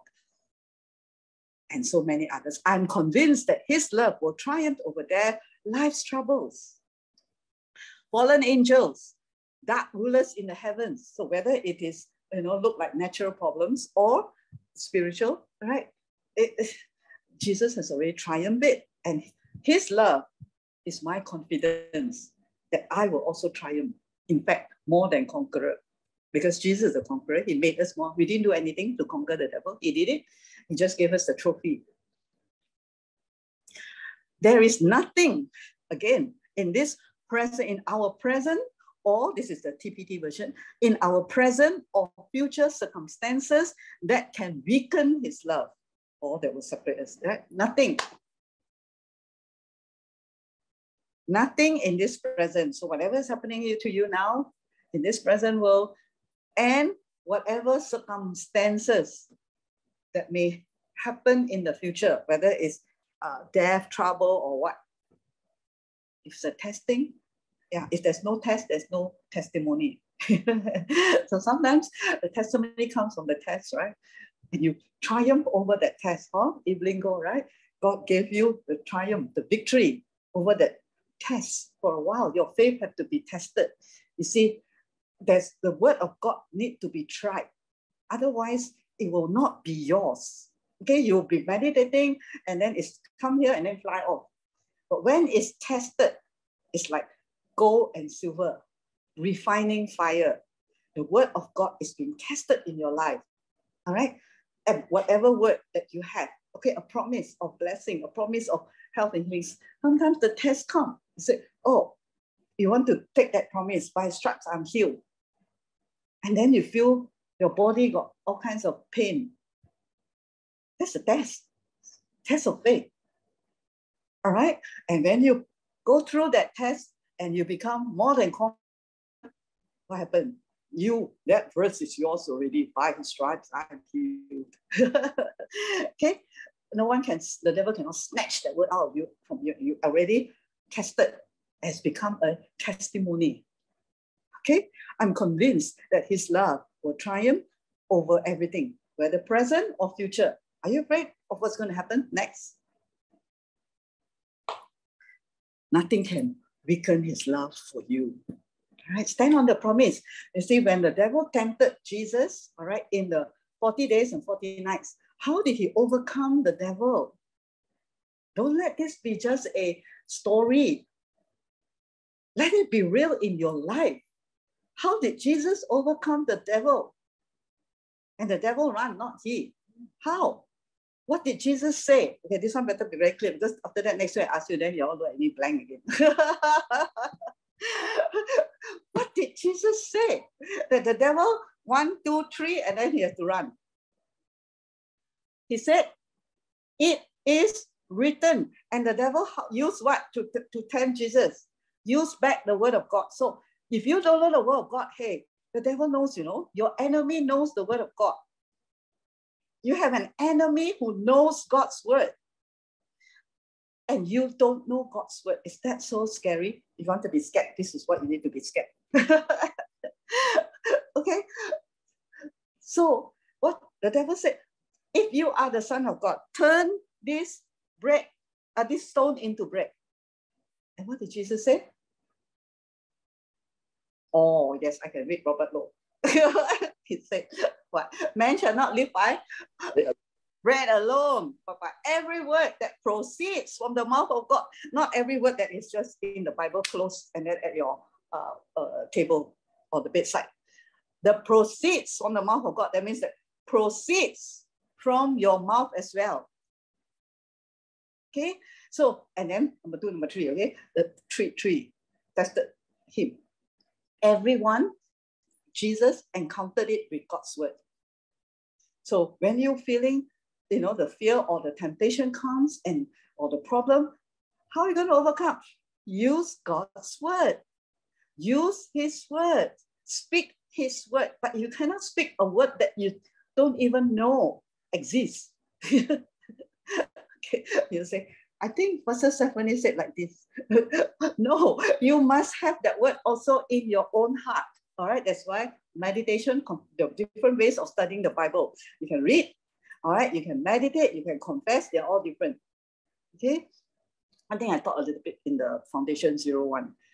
And for those who are here longer with me, I taught many, many times already about how to meditate and eat the word. And then if you're not eating, I don't know what to do. Okay, so, right, it has to be inside you until you believe it. Until you believe the word. It's always words. The word of the devil against God's word. But if you don't know God's word, you will just peng san, you know, or panic under the devil's word.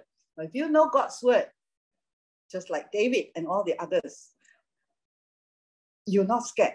The devil say this, you say what God said. And that is done. Finished. It is finished.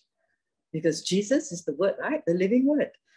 When the devil throws, remember, you just throw back God's word at him. No power above us or beneath us, no power that could ever be found in this universe that can distance us from God's passionate love. Right? You understand social distancing now already, right? You have to keep 1 meter apart. Never before in this world, in these 2 years, did you understand what is social distancing? Right? You know, the dog also must be 1 meter apart. You go buy food also 1 meter apart. But God said in his word, he is never 1 meter apart from us. Nothing can distance us, separate us from his love. Okay? No separation, I just put it short as a title, is separating from his love. His love is so powerful. You know, the love of a mother and a father in this world is so powerful, right? The mother who loved, what we hear on and off, you know, the child under the car, and the mother can lift up the car with her bare hands. That is the natural mother's love. Already has so much power and energy. Have you read that before? Yeah, right? Yeah, it's real one, okay? I don't tell you fake story. So in the natural, this is already impossibly possible if there is that kind of love. So strong love can do anything, especially in a mother's love. So what more about God's love? That he already gave his son.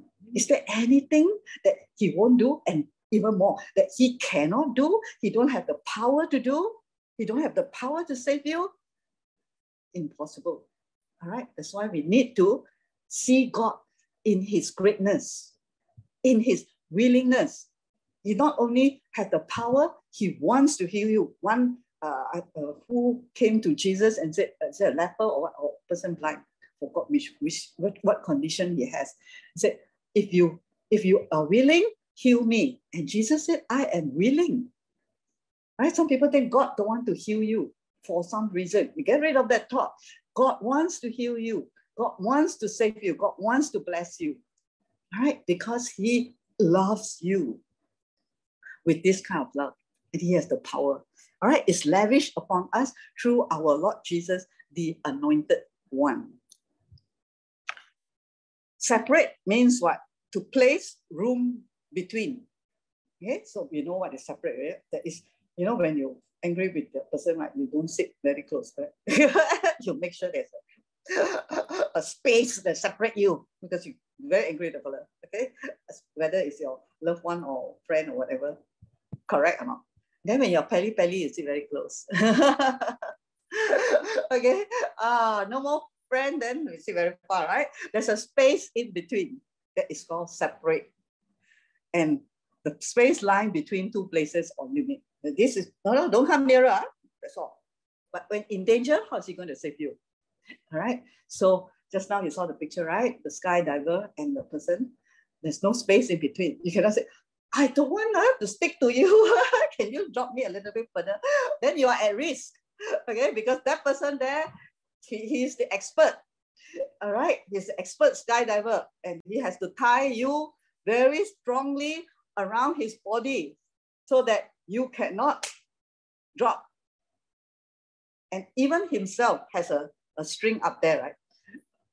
He's God, okay? So, I mean, Jesus is our God, right? He will not, you are tied to him. That is even more further, we are one with him. Okay, but this will help us to at least understand that nothing can separate us from his love. There's no space there. That, you know, last minute, you know, you're angry with God, then you think there's a space. Yeah, these are all the lies of the devil, right? When we were under law, yeah, you didn't confess your sin, you lost your relationship with God. Your relationship is broken. Not true. He's still there, still holding you. That's called grace, undeserved favor and the mercy of God. Even when you are sulking, okay, like Jonah, God is still there. You know, God is still teaching him, still nicely, patiently talking to him. Elijah also.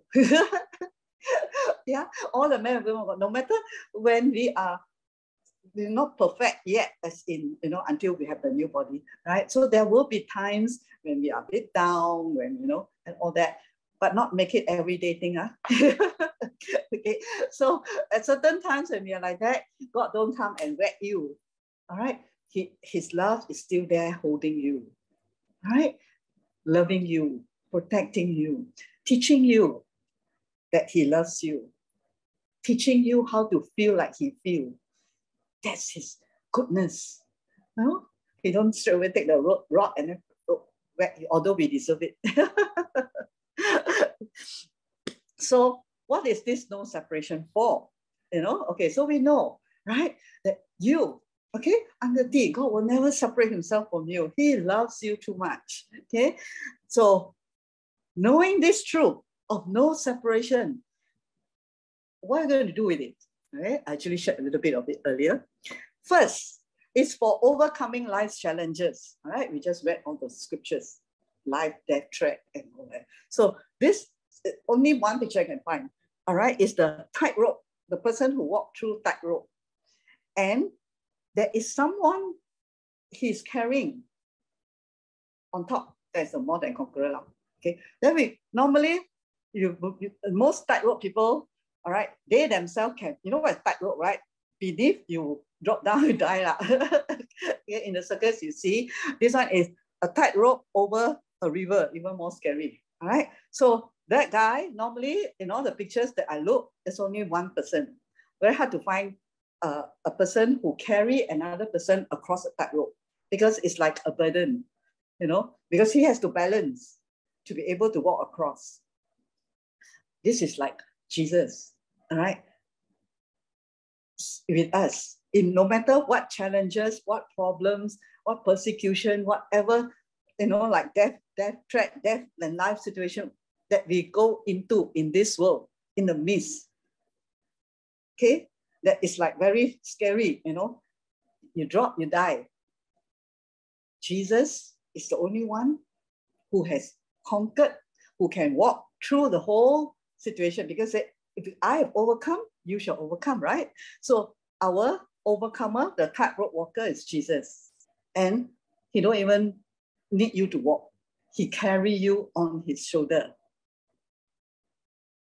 And that is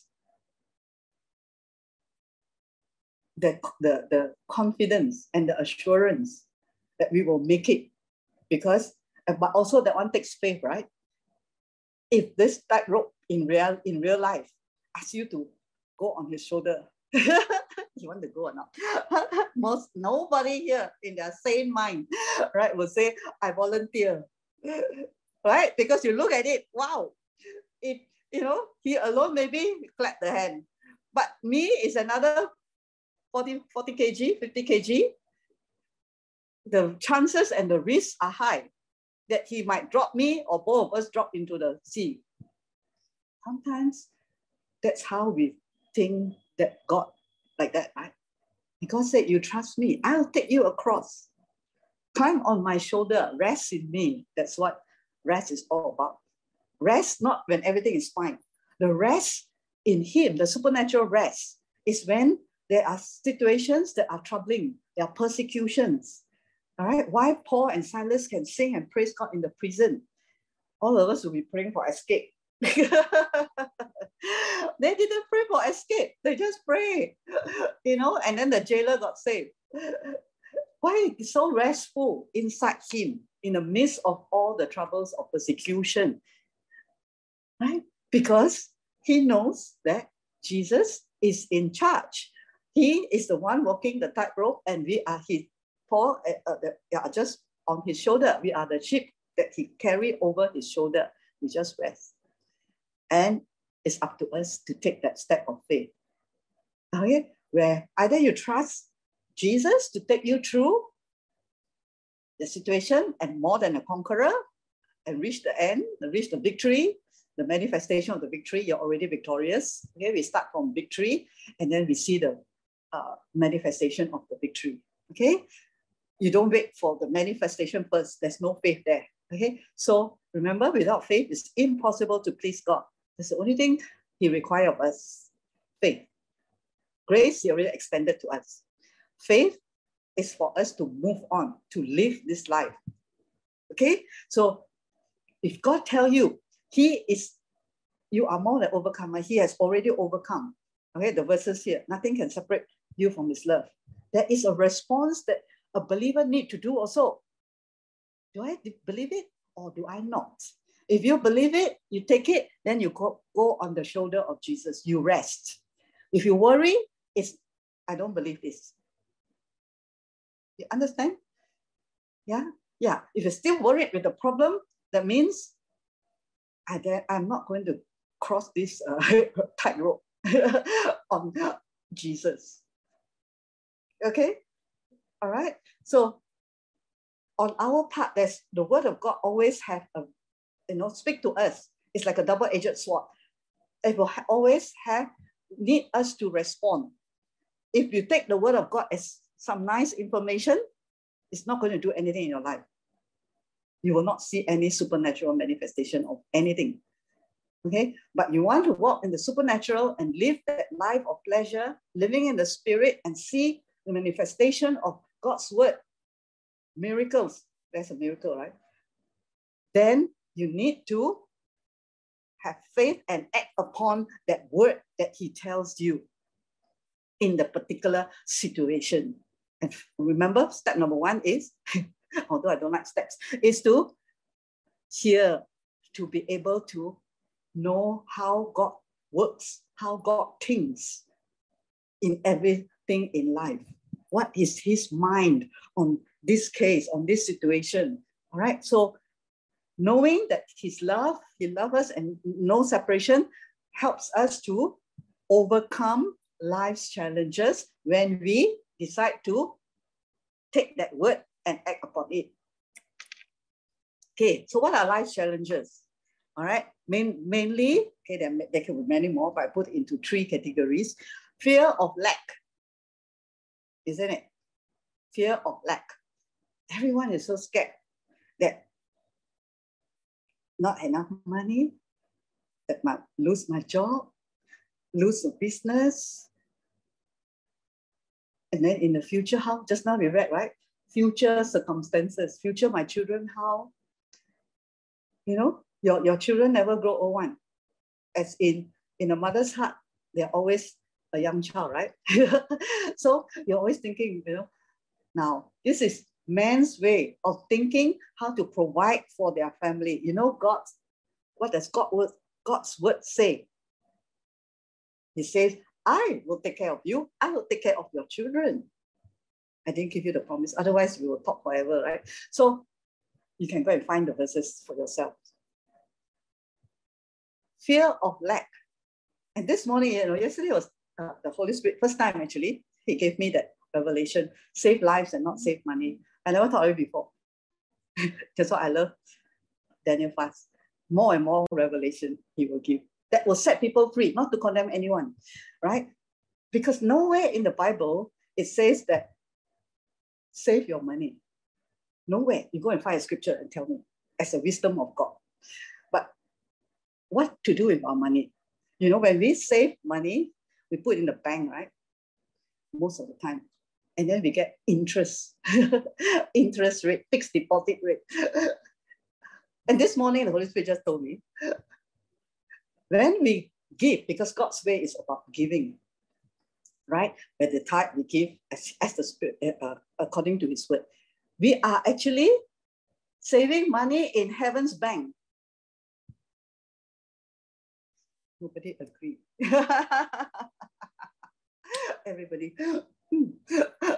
Isn't it?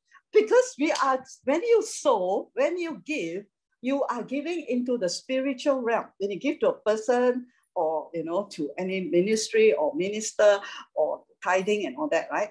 You are in, it's a spiritual act, okay? Because God don't need our money. If it's a physical, if God needs our money, then it becomes a physical act. It's a spiritual act, all right?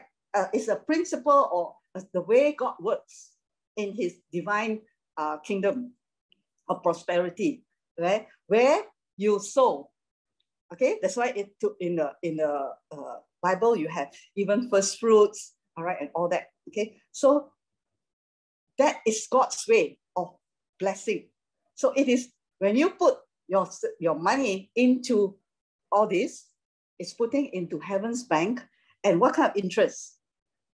34, 64, 104. That's what Jesus said. Much higher than the whatever bank. Yeah. It just came this morning, okay? This one. I didn't purposely want to share this with you. That revelation just came. Yeah. That's why Jesus talked about 34, 64, 104. And as you sow, you will reap much more abundantly beyond. Okay, because heaven pays generously.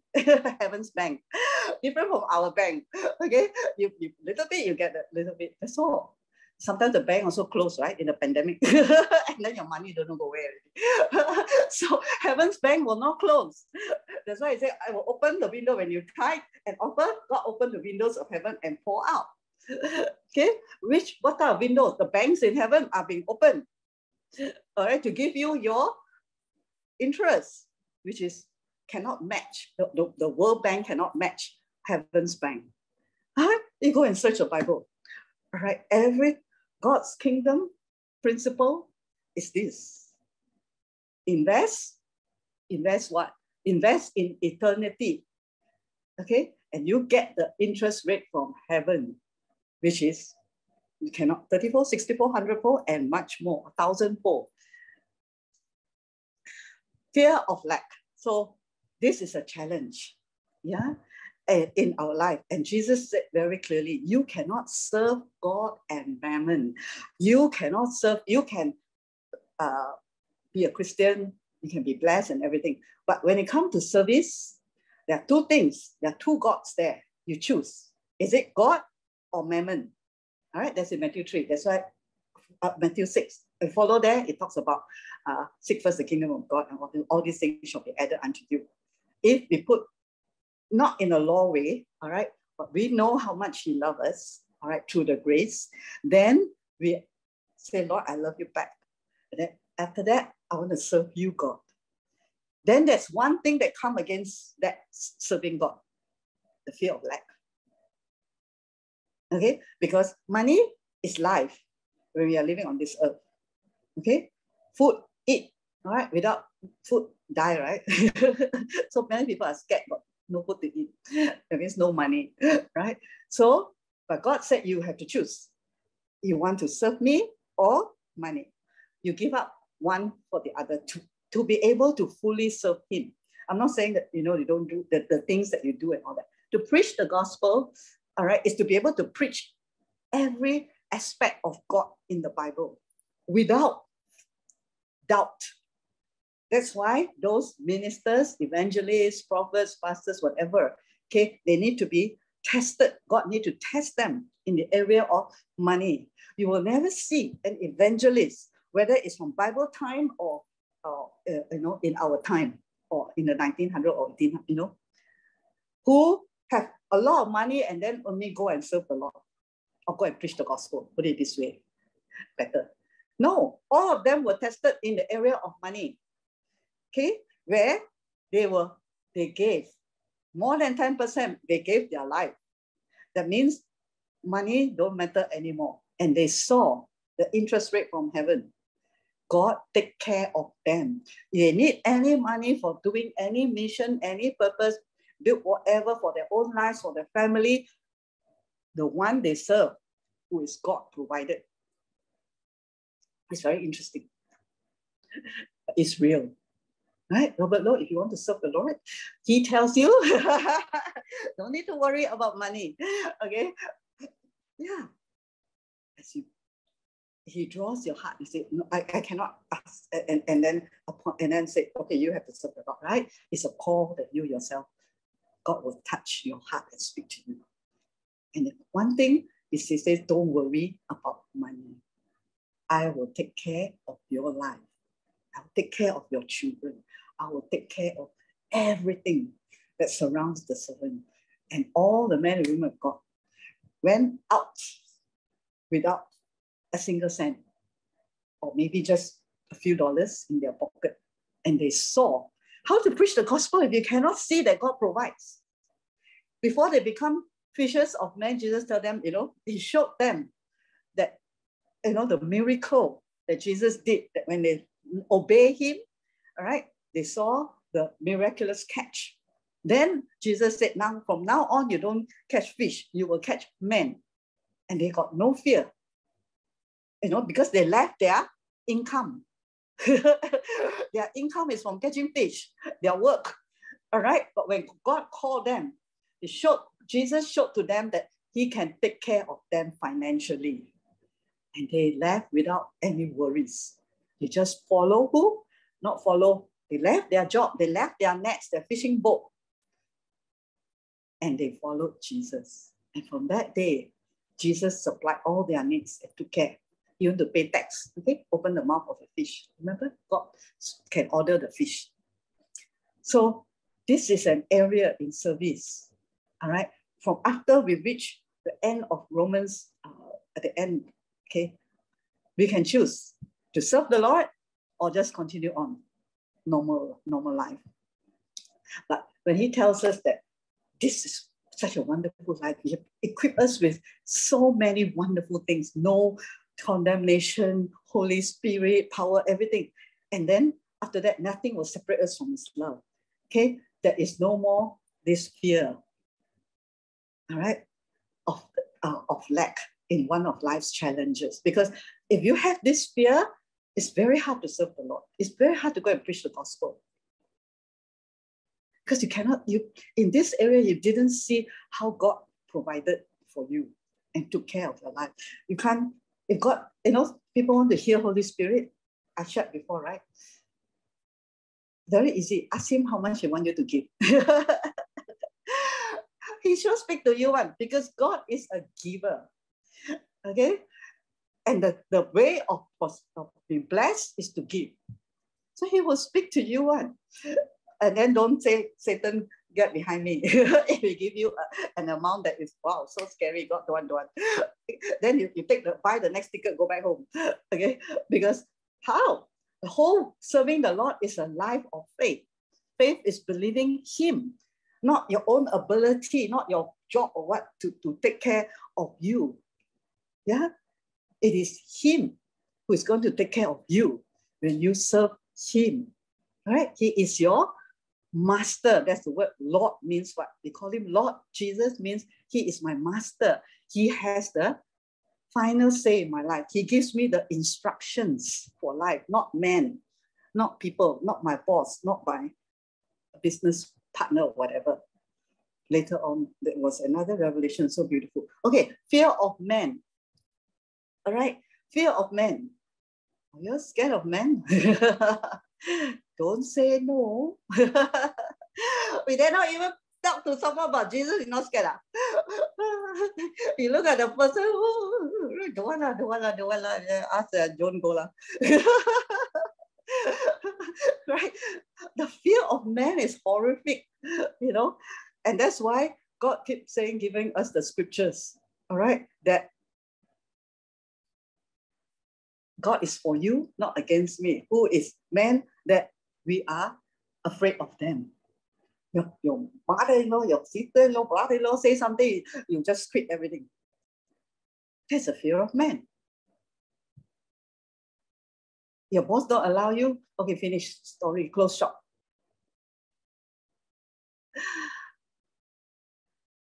We fear, why do we fear the boss or the whoever, you know? It's because we fear you don't listen to them, and at the end of the month, no salary. So who is your God still? It's the money, right? If God is your God, I mean, if they're asking you to do something, right, that you want to serve the Lord, you want to, you know, do something or whatever, you know, that is spiritual, and they say no, okay, Sunday cannot. You have to work for them. And then you say, my God, Sunday, it's my time for him. It's a fear of man. Of course.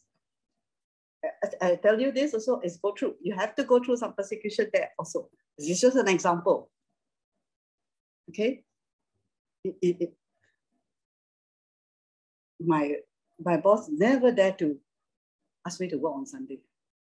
And you know, the world recognize your God. And thank God for this. I don't know what I did. To me, I think I just go there and work only, you know, and then save some souls. But the time when I wanted to leave the company, he knew that I'm a pastor's wife. Although I told you we never even had one lunch, right? So for somehow he knows, okay? And then when I was about to leave, I said the reason I want to leave or resign from that job is because I don't have time to do the ministry, okay?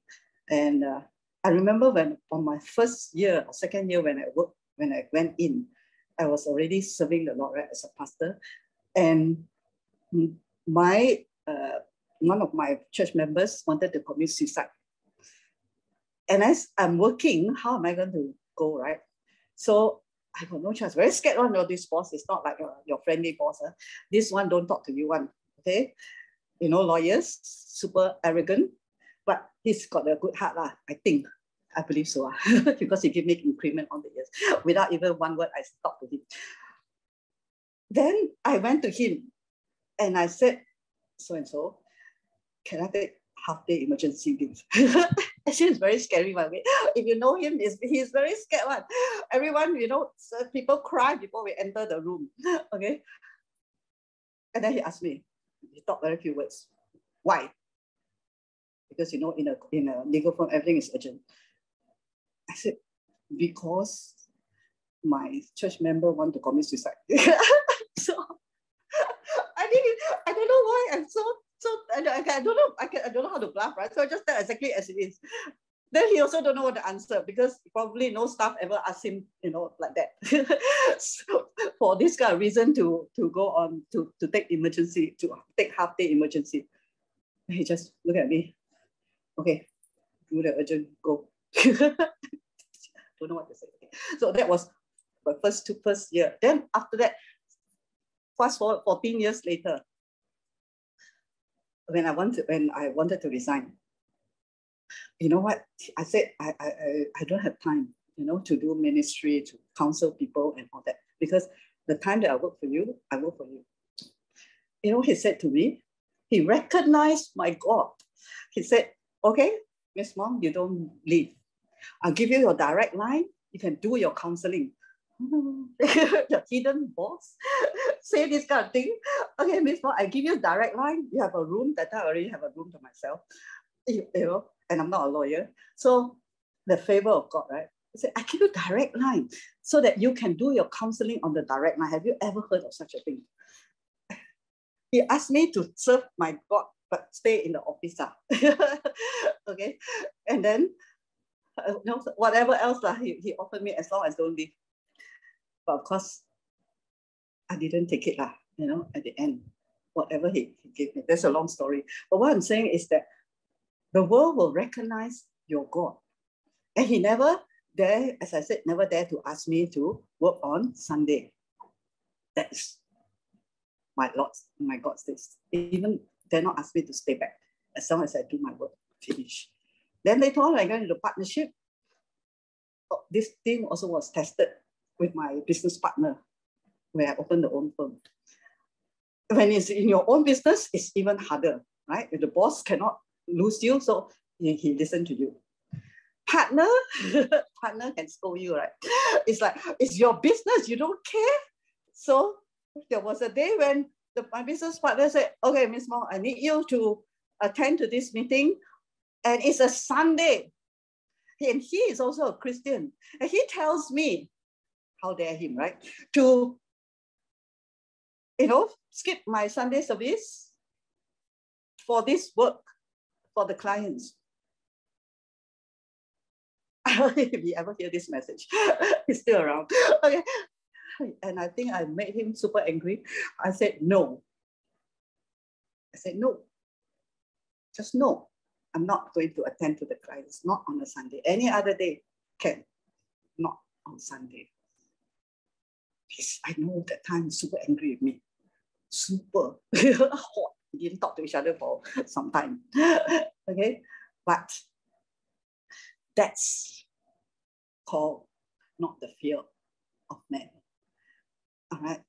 When you're able to stand up to people whoever they are, they may be Christian, ask you to compromise something that you know means a lot to you for God.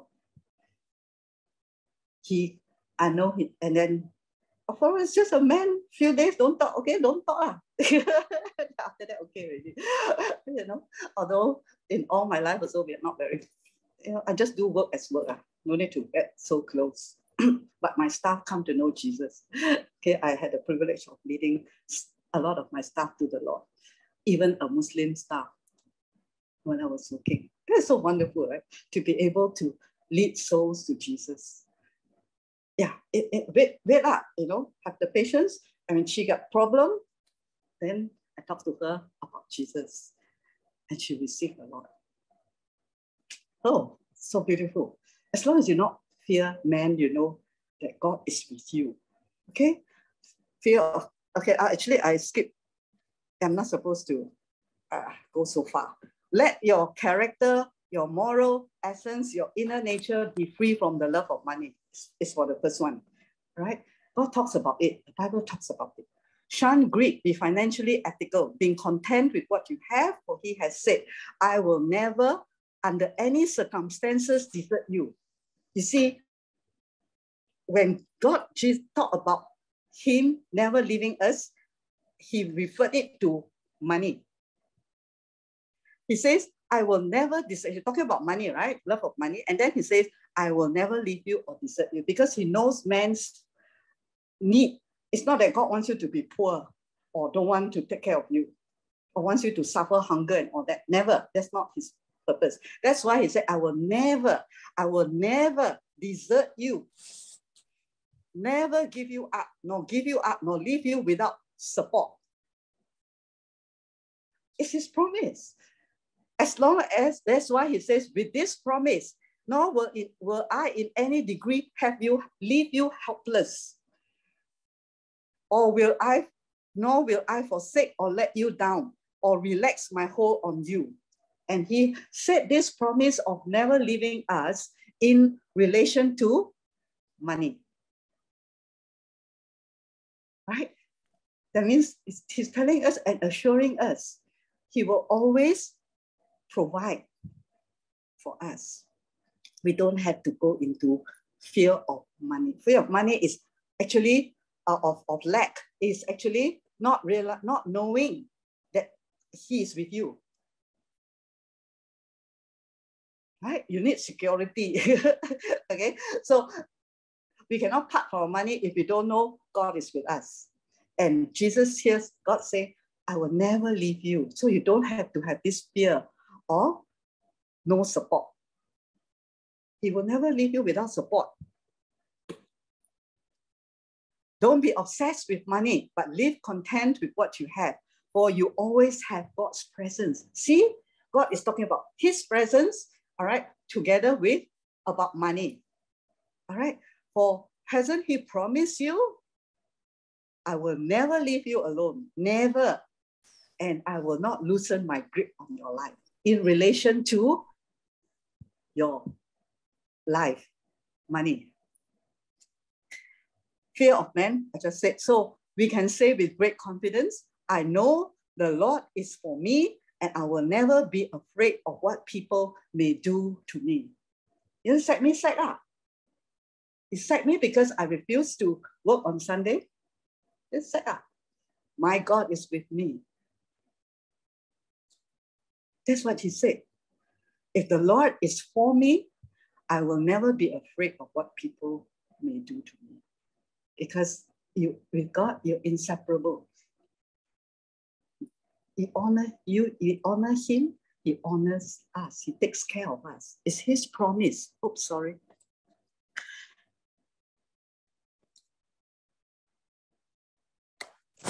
And continue from Hebrews 13, all right? It says, remember your leaders, for it was they who brought you the word of God. And consider the result of their conduct, the outcome of their godly lives. I want to imitate. What do you want to imitate? Who you want to imitate? Imitate their faith. That means your spiritual leaders, okay? Because it's the leaders who brought you the word of God, right? So the earthly leaders didn't bring you the word of God, okay? So your boss didn't teach you the word of God. Okay, very clear, all right? Your pastors, your leaders, all right, who taught you the word of God. But what do you imitate? You imitate their faith, their conviction that God exists. If anything, you want to imitate your pastor here, all right, imitate my faith. Paul says, imitate me as I imitate Christ. Okay, what is worth imitating in my life is my faith.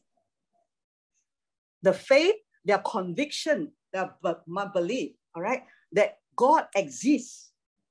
I tell you, right? God exists, right? And is the creator and ruler of all things, the provider of eternal salvation to Christ. All right, salvation includes every area of our life. And imitate their reliance on God with absolute doubt, with absolute trust and confidence in God's power, wisdom, and goodness. If I can leave anything for you all, it's that God is real, that God exists, that he is the creator, he is the ruler, in control of all things, in control of your life, my life, all right, that has already passed over 60 years. So, not bad. Their reliance on God, I can tell you, throughout the whole journey, even up at 10 years old, is relying on God for everything, even when I fail. The Lord break Me, with a broken life, only God can use. I'll teach more about that one day. God cannot use you when you're full of self and self-confidence. Paul says that, not in my own confidence, but in his righteousness, not in mine, my ability, and how I rely on God. Imitate this faith. That's all you need to imitate. No need to imitate how I wear my makeup or what. Okay, imitate the faith that I tell you, that I preach, that I teach and share, that God exists and that He is reliable, that you can trust Him with your life, with your money, with your finances, with your whatever, with your whole life. Because He is the true God. Don't forget the example of your spiritual leaders who have spoken God's messages to you. Take a close look at how their lives ended. That's why Robert Slyden wrote about the lives of all the generals, right? Wonderful lives. Reinhard Bonnke, all right? 80 years of serving the Lord. Billy Graham, 99 years, the Lord took him. All his life was preaching the gospel. What a life. How they ended so beautifully. Preaching the gospel. Or for Reinhard Bonnke, towards his later years, he had health challenges. So he still preached. He still preached from Facebook. He still preached, but he already passed the baton to Daniel Colander or something like that, right, who took over the mantle because he don't have the energy to do the physical work anymore. And then the Lord took him. All right. See, these leaders who have spoken messages to you, take a close look at how their lives ended. With glory. They, even Stephen the martyr, right? When he was the first martyr and he died, how his life ended in glory. God opened the heavens and he saw the angels. He saw God's throne and he said, take my spirit, Lord. That's how their life ended. You think to die for God is very scary. It is beautiful. That's how his life ended. Do you want your life end like that? I don't know. But look at the spiritual leaders. Their life ended. They live a life of purpose, of destiny that God has for them. And the angels come and take them into heaven. And that's how we want our life to end, right? And then follow their walk of what? Of faith.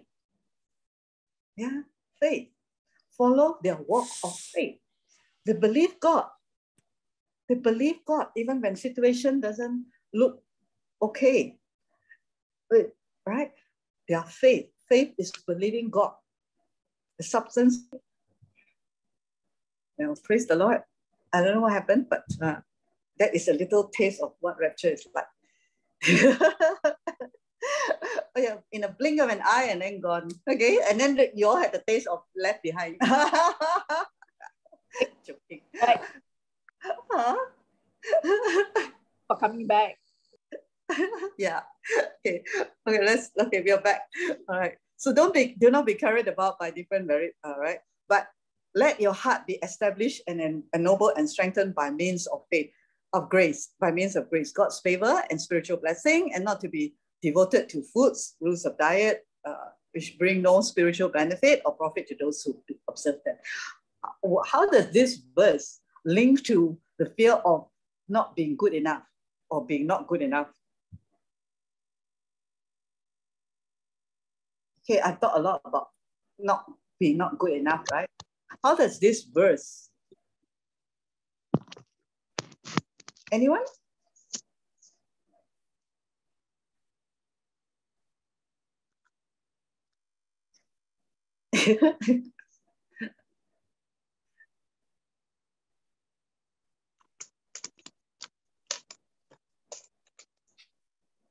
You wait for answer.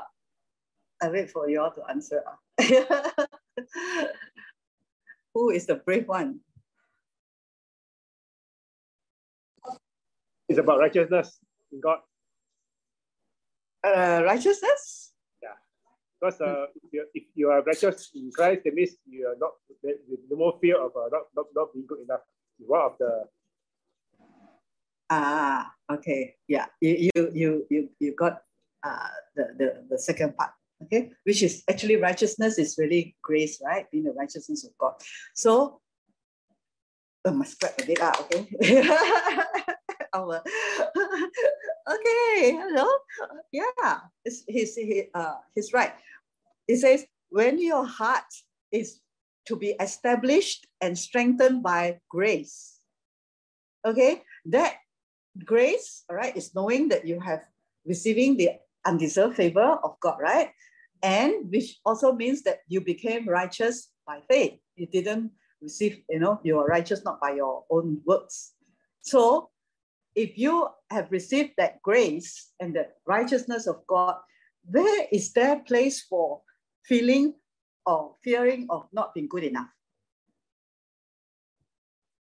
Okay, only Robert will understand. You all understand?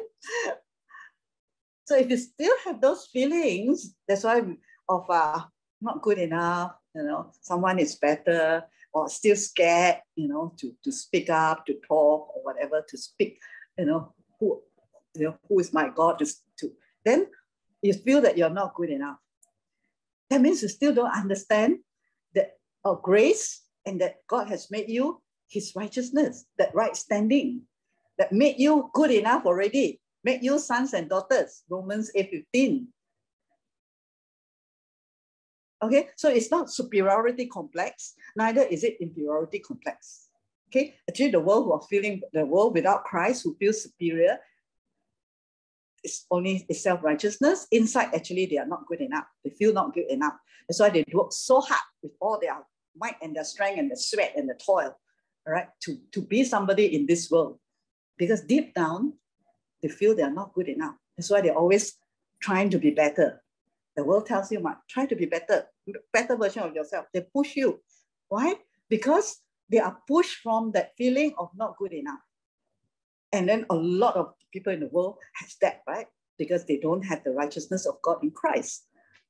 They don't understand grace. They're not established and strengthened in grace. So we are not strengthened because of the fear inside of not good enough. We are strengthened by grace, knowing that Christ made us good enough. We don't have to try to be better anymore. You are the best in Christ. Yeah, you don't have to fear men. You don't have to fear what they think, right? You are the righteousness of God. So people who strive to be better are those who actually feel they are not good enough. All right. So we have when we are established in grace and understanding righteousness, we don't have to strive to be better from a fear of not good enough. Okay. You begin to know that God has made you the best, the champion, the more than a champion, the more than a conqueror. And you don't have to compete in this world. You just be who God made you. That is called being established in grace. There's nothing to boast about because, the righteousness is not yours. When we are on top because of our own doing, our own power, okay, we become proud.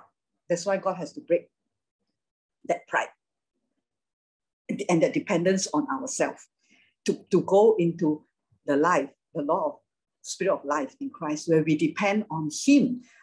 When you know you're a righteousness of God, it's not self-righteousness. It is supposed to be, you know that you are actually nothing because you got that righteousness, you got that right standing, you got that position by faith, by grace. He gave it to you. That is being established. And then God is able to elevate you. God is able to use you in service because you will not end up with pride. And you know that everything you do, preaching, teaching, whatever, is really his grace. It's really his goodness. Loving people, going to preach out people is because he saw you as nothing and he picked you up from nothing. We cannot go out and preach the gospel out of pride. You know, I know a lot. Hey, you don't receive Jesus, you go to hell. You know, it's not like that. Okay, and then you know, I know from Book of Genesis to Revelation. You know anything or not? So it's not like that. You know, so it's when we know we are actually nothing, but because of His grace and He made us His righteousness through the grace, right? We can go out and serve Him, just like Paul said. And not to be devoted to foods. Okay, so all these are the ritualistic things that help us to, that bind us when we think we are not good enough or we are not in grace. We turn to other things. Don't turn to anything in this world. Right? Your life is very precious. Get everything from God, God's word. Okay, Pastor. Yes. I'm sorry. Please you pray for my my son problem. Oh, later after this, can? My son. Oh, what happened to him? Okay, we pray for. What happened to him? Oh wow. Okay, let's pray. What, he fell down, was it? You see, he fall down. Okay, I can't see. Is blood bleeding, right? 10. Thank you, Lord. Lord, we just lift up Perak, son, before your throne of grace. And we thank you, Lord, that you have healed him and caused the wound to be healed and the blood to stop flowing in Jesus' name. Amen. Amen. Thank you. All right. Praise the Lord. Yeah? Jesus healed your son, okay? Yeah. My Amen. son and problem by the call.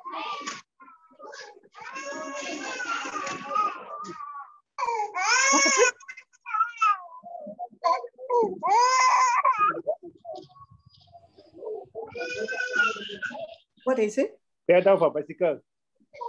Huh? Fell down from bicycle. Oh, fell down from the bicycle. Okay.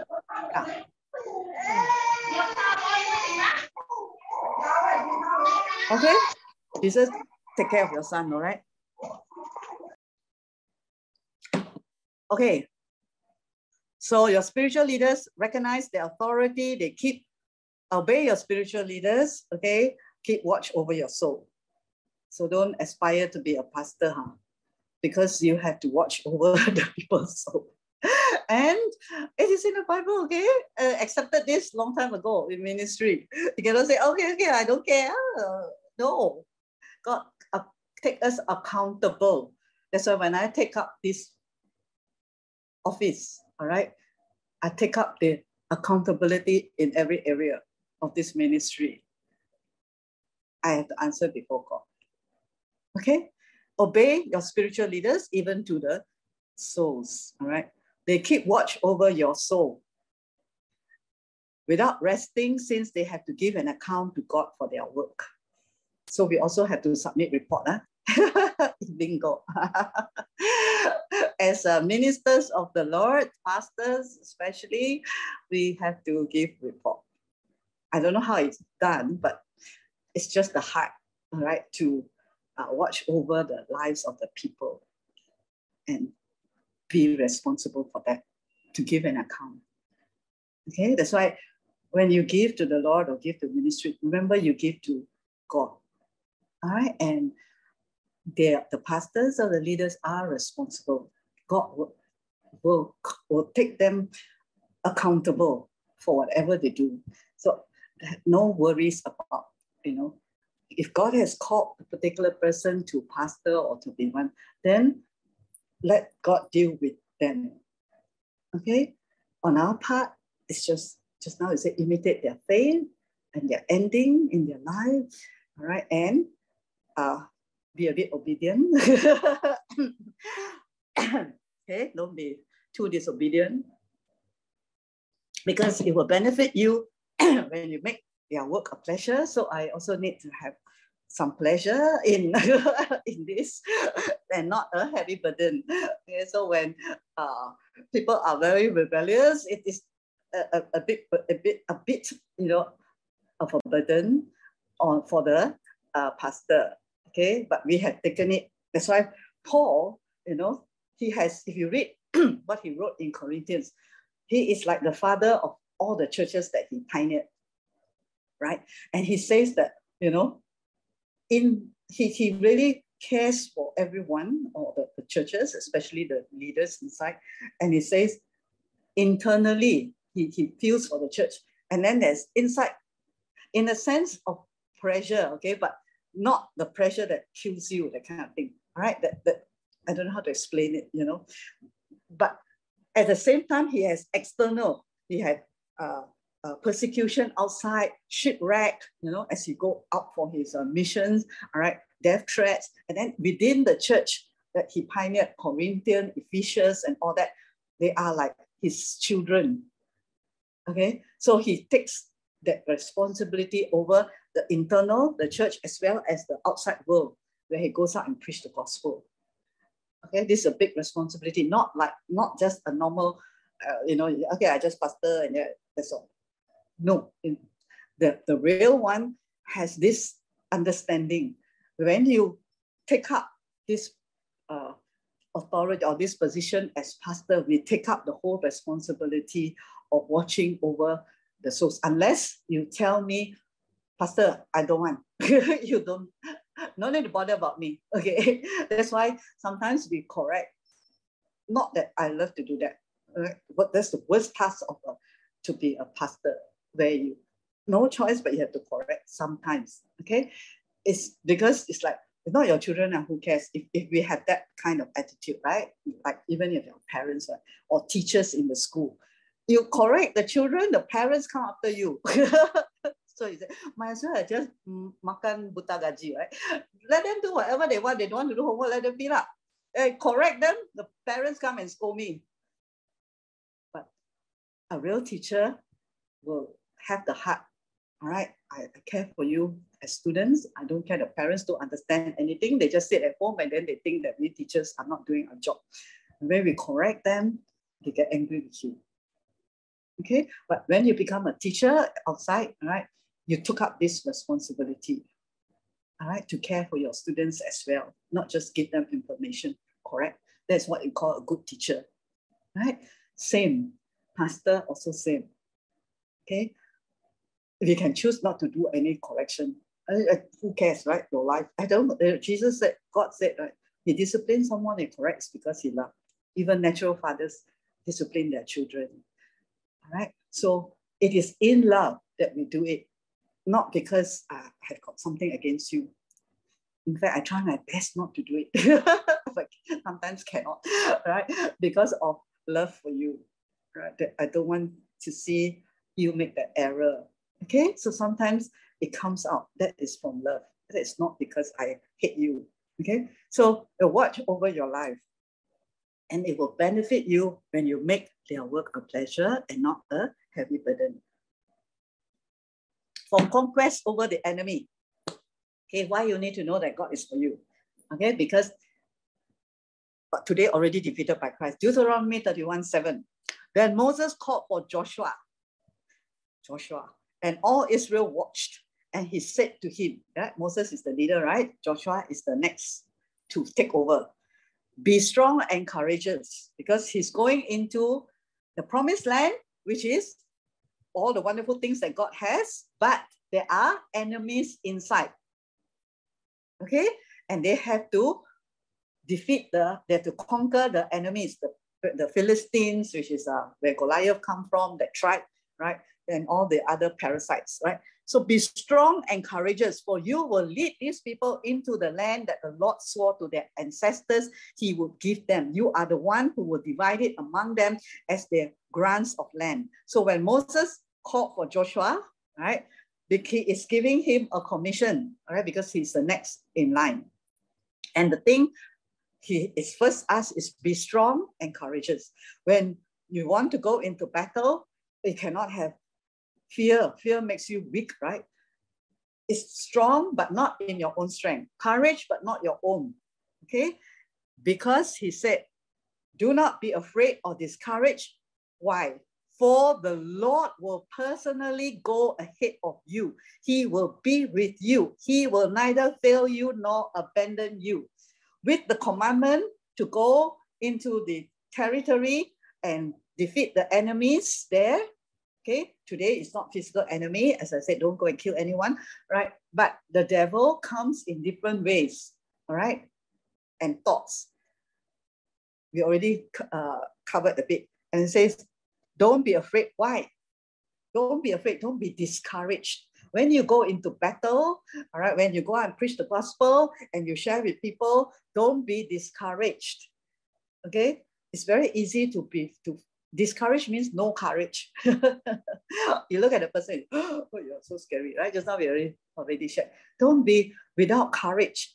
You need boldness. For why? And then also know this, you're not alone to preach the gospel. For the Lord will personally go ahead of you. He will be with you. He will never fail you nor abandon you.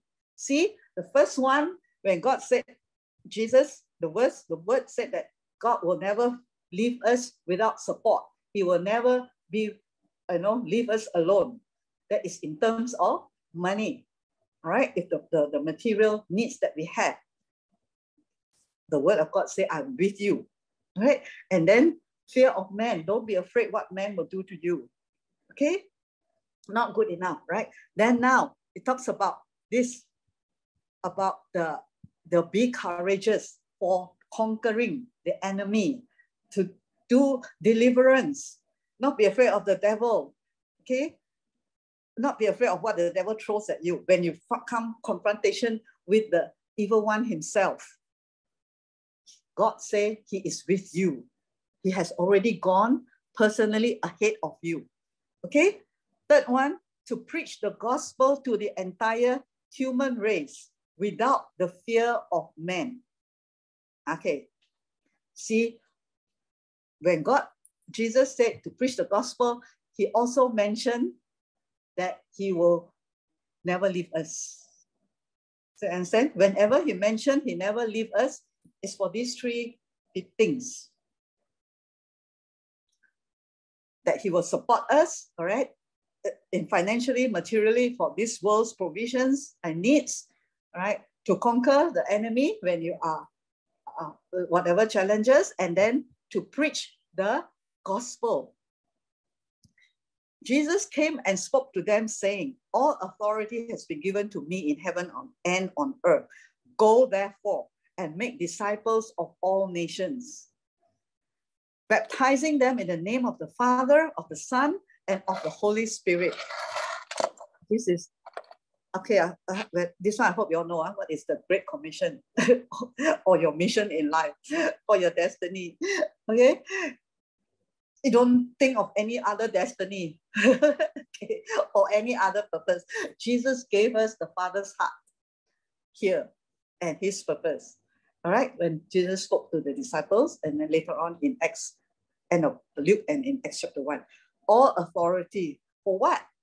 He took all the authority by defeating the devil, right? And now he gave it to us, and he says, go and make disciples, teaching them to observe all things that I've commanded you. And Low, Robert Low, your name. And then now I realized got Wendy Low also. Okay, got two Lows here. Robert Low, Wendy Low. Okay, the rest of you also. Okay, I am with you always.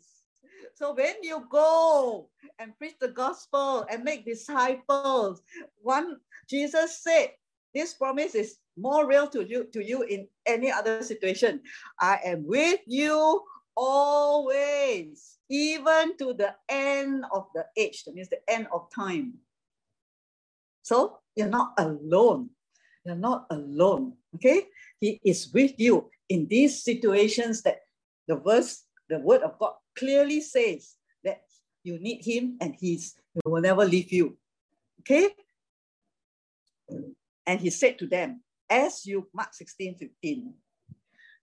And if you say, I don't know what's my destiny, Pastor, very clear already, okay? I better say in clear. Otherwise, the whole session finished already. Next time I ask you, what is your mission in life? You said, don't know. Okay, so I better put it very clear. Okay, every believer's mission and destiny and purpose and calling in life ultimately is this. Okay, all the preparation, the teaching is to make you become a disciple, equip you, the fivefold ministry, to equip you for this work. Okay, to go for what Jesus commanded.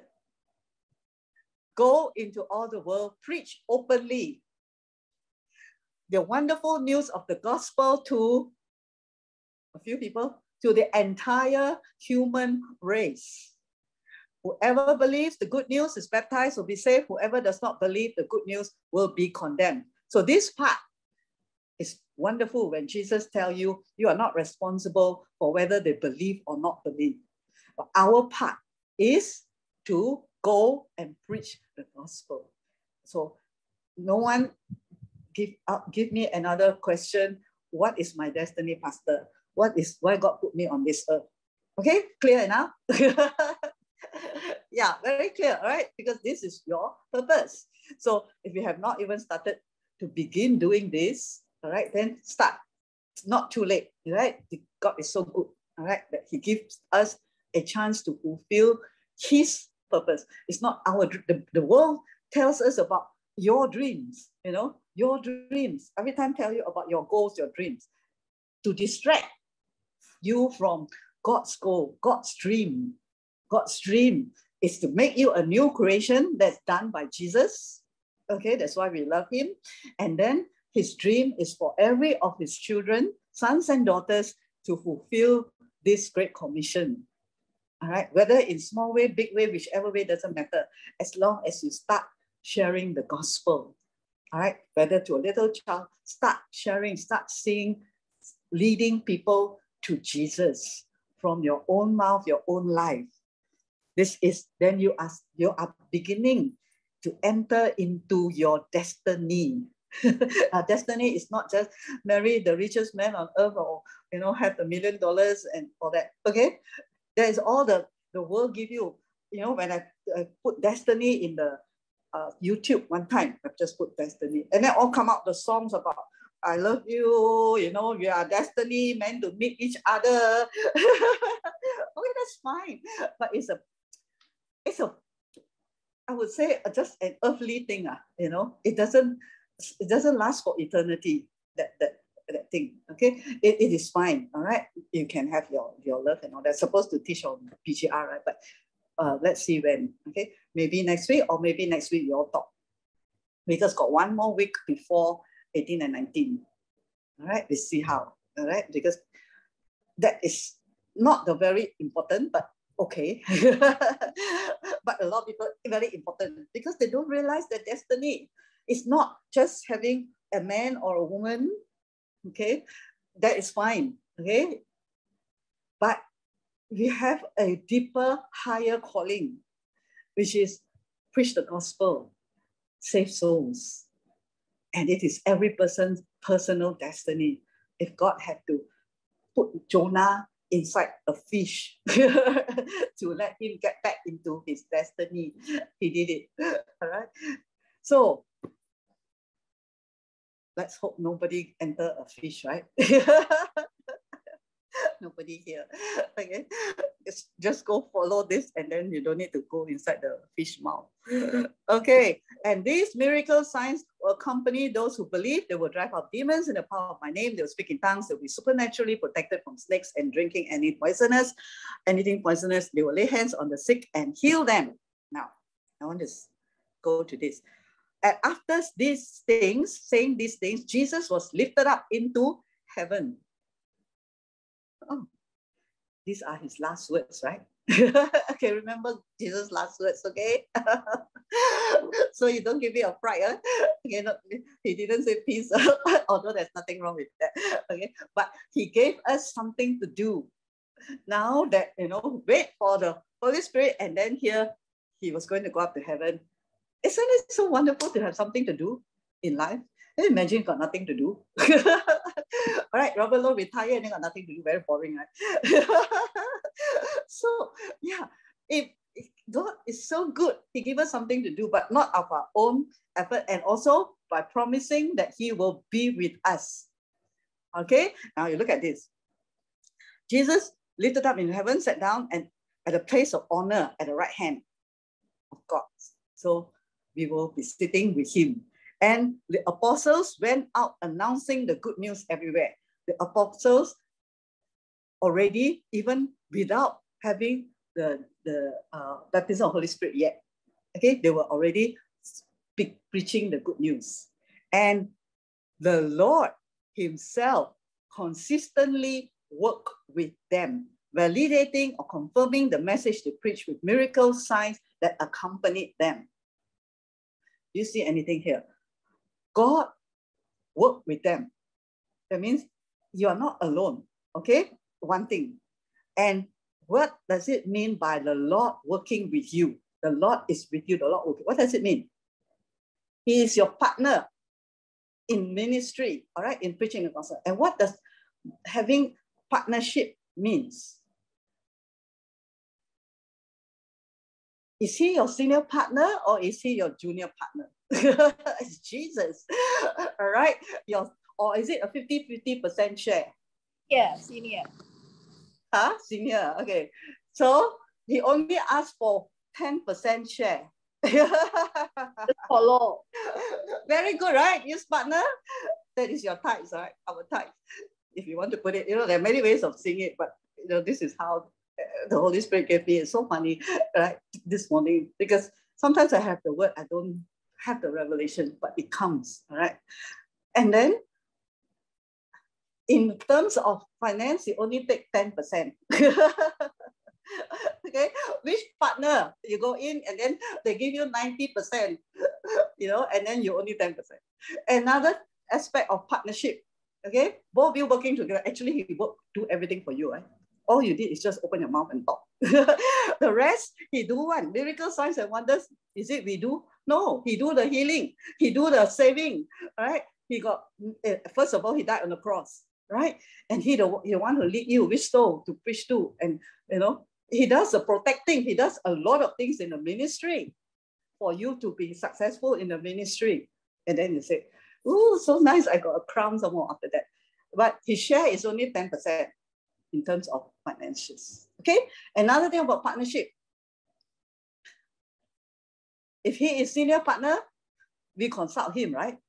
Or He consult you. Is He working for you or you working for Him? You're asking, Holy Spirit, you work for me? Okay, in the business, we consult Him. All right. That means like in the natural business, we ask Him. If you say, okay, Holy Spirit, you're my business partner in the business. Okay, because He will be with us in everything that we do, right? So in terms of business or our work, we consult Him or He has to work for us. Okay lah, you just keep quiet, Holy Spirit. No, we consult Him. What to do? We follow His principles, His ways of doing the business, not man. Okay, not the people around you, not your boss. Although whatever things He requires you to do, if it doesn't contradict your spiritual belief or service to Lord, then okay. But other than that, cannot. Because my senior partner is Holy Spirit. We are together on this. Okay? That means we seek His will. What to do. What to do with the finances, what to do with everything. All right? And then that's called working together. Okay? Not put Jesus there and then got problem and say, oh God, this business got problem. Then come and help me. He still help. But how wonderful if all the way, all right, we put Him as the leader, the consultant all the time. That's why it says, Holy Spirit, lead you, not you lead Holy Spirit. Many times we tell Holy Spirit what to do, right? Or we ask Him when we need help.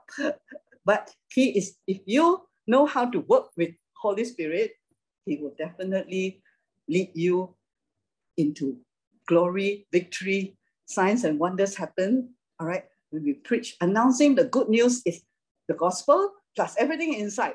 Okay, with all the blessings and everything that God is for you, God is not against you, and overcoming life. All this is inside the gospel. Okay, the first thing is to get the person saved, or rather to preach the gospel for him to get saved.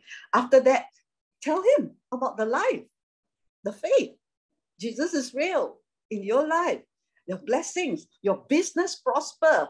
How does a business prosper? You can only do it with your own hard work, or let Jesus lead you and follow his principles of prosperity in the work of our hands. Okay, so that is God working with us. You see, I will never leave you, but provided we allow him to come into our business life, our working life, our everyday life, and ministry life. Preach the gospel is what he said, especially preaching the gospel. Right? You cannot heal anybody. I don't have any power to heal anyone. Jesus is the one who heals. He worked with me. He worked consistently with those who go out and preach the gospel. They went out. If you go out today, you see someone and you share Jesus with them, this is the word. God said, Jesus said, I'll work with you. I will do the signs and the miracles and the wonders. All you need to do is speak my word. Do it my way. Jesus is the way. All right? It's the Old Testament very sad because there's this verse in Isaiah, God's ways are not our ways. His thoughts are not our thoughts. In the new creation, shouldn't be like this. Okay? We seek his mind. We seek the mind of Christ. We seek the mind of the Holy Spirit. What do I do here? Lead me, Holy Spirit. Guide me, show me. But remember, the unwritten word, if we don't obey God in the written word, don't expect God to speak to you in the unwritten view. Okay? This is very real. It's practical, real life. We say, God, I want to, tell me who to marry, what to do, or this. And then the written word that is very clear, which is the Logos, we don't want to obey. How is he going to talk some more? It's like your mother, father tell you, right? You do this. You don't want to do this. You want to do the next thing above it. You don't start, obey what I tell you first. How are you going to? You ask me to tell you some further thing. You don't hear anything, one. If you hear, you're all confused. You want to hear God, start obeying certain things that he tell you in the word, very clear one, the word clear one. Then the one that is not written in the word, he will start speaking to you super clear. You just have to walk this walk with God and experience it for yourself. Okay? If you don't believe me. Say, I don't know, God never speak to me. Okay, start looking at the word and seeing, is there anything in the written word that God wants me to obey and I not yet obeyed? Then you obey that and suddenly you will hear Holy Spirit very clear. Okay, so this is a wonderful walk with God, with Jesus. All right, the life of living in pleasure and not pressure. That God, the last verse in this chapter is, nothing can ever separate us from the love of God. And it's not just for us to feel not lonely. Okay, right? It is for us to overcome challenges. It's for us to overcome those fears of lack, men, and not good enough. And it is for us to conquer. It's offensive. Okay, when you know that there are people with you, you're more bold, right? You go and confront something, all right? You go with a lot of people, right? If you go alone, more scary, right? So, same. God says you don't need to go alone into the battlefield or in this world. I'm with you always. It says, lo, I'm with you always until the end of the age. Lo means actually behold, see. It's the old English Behold, see, open your eyes, see, I'm with you. And then more than that, if you serve the Lord, all right, you preach the gospel, there are angels with you. See, even God, Elijah, all the angels, warring angels, Angel Michael, all are there for you, not against you. All right, especially when you speak the word, the gospel. There are many with you. It says there are more with us than the world outside, than the enemy's camp. You make sure you're in the right camp. Don't blah go into the enemy's camp. Okay, that one gonna slaughtered, you know, what's his name? The Deborah, the guy, Sisera. Yeah, he blah. Right?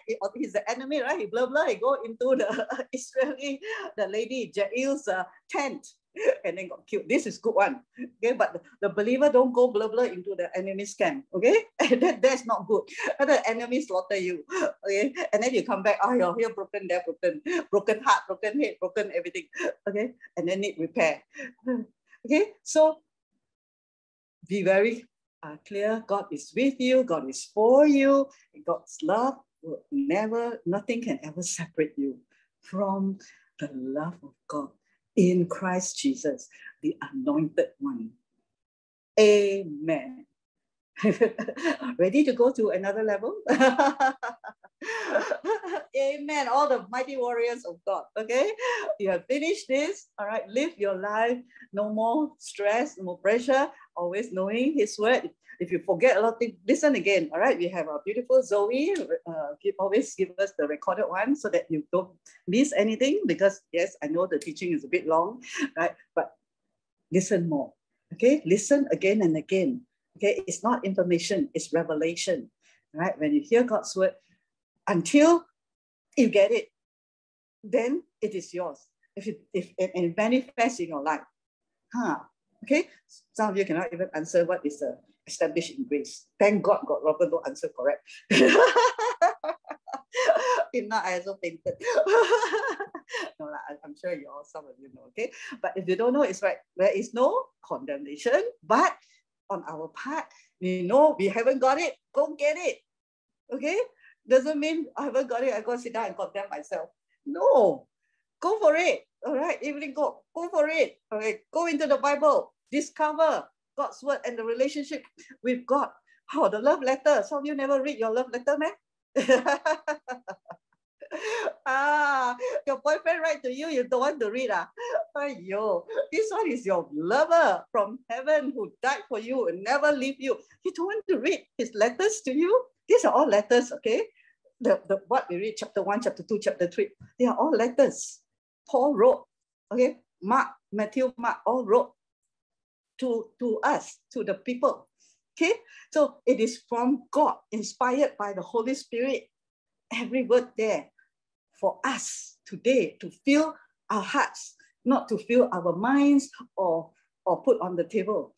Okay? Fill your hearts. And when you have that loving, living relationship with God and the word of God becomes so real in you, faith is not a problem. Okay? Faith is no more a problem because the word is faith. Right? It's inside you. You speak it out. You don't even realize you are walking in faith when you walk in the word of God. Amen. I'm going to say so many times. Okay. Praise the Lord. So let y'all go for physical food. Praise the Lord.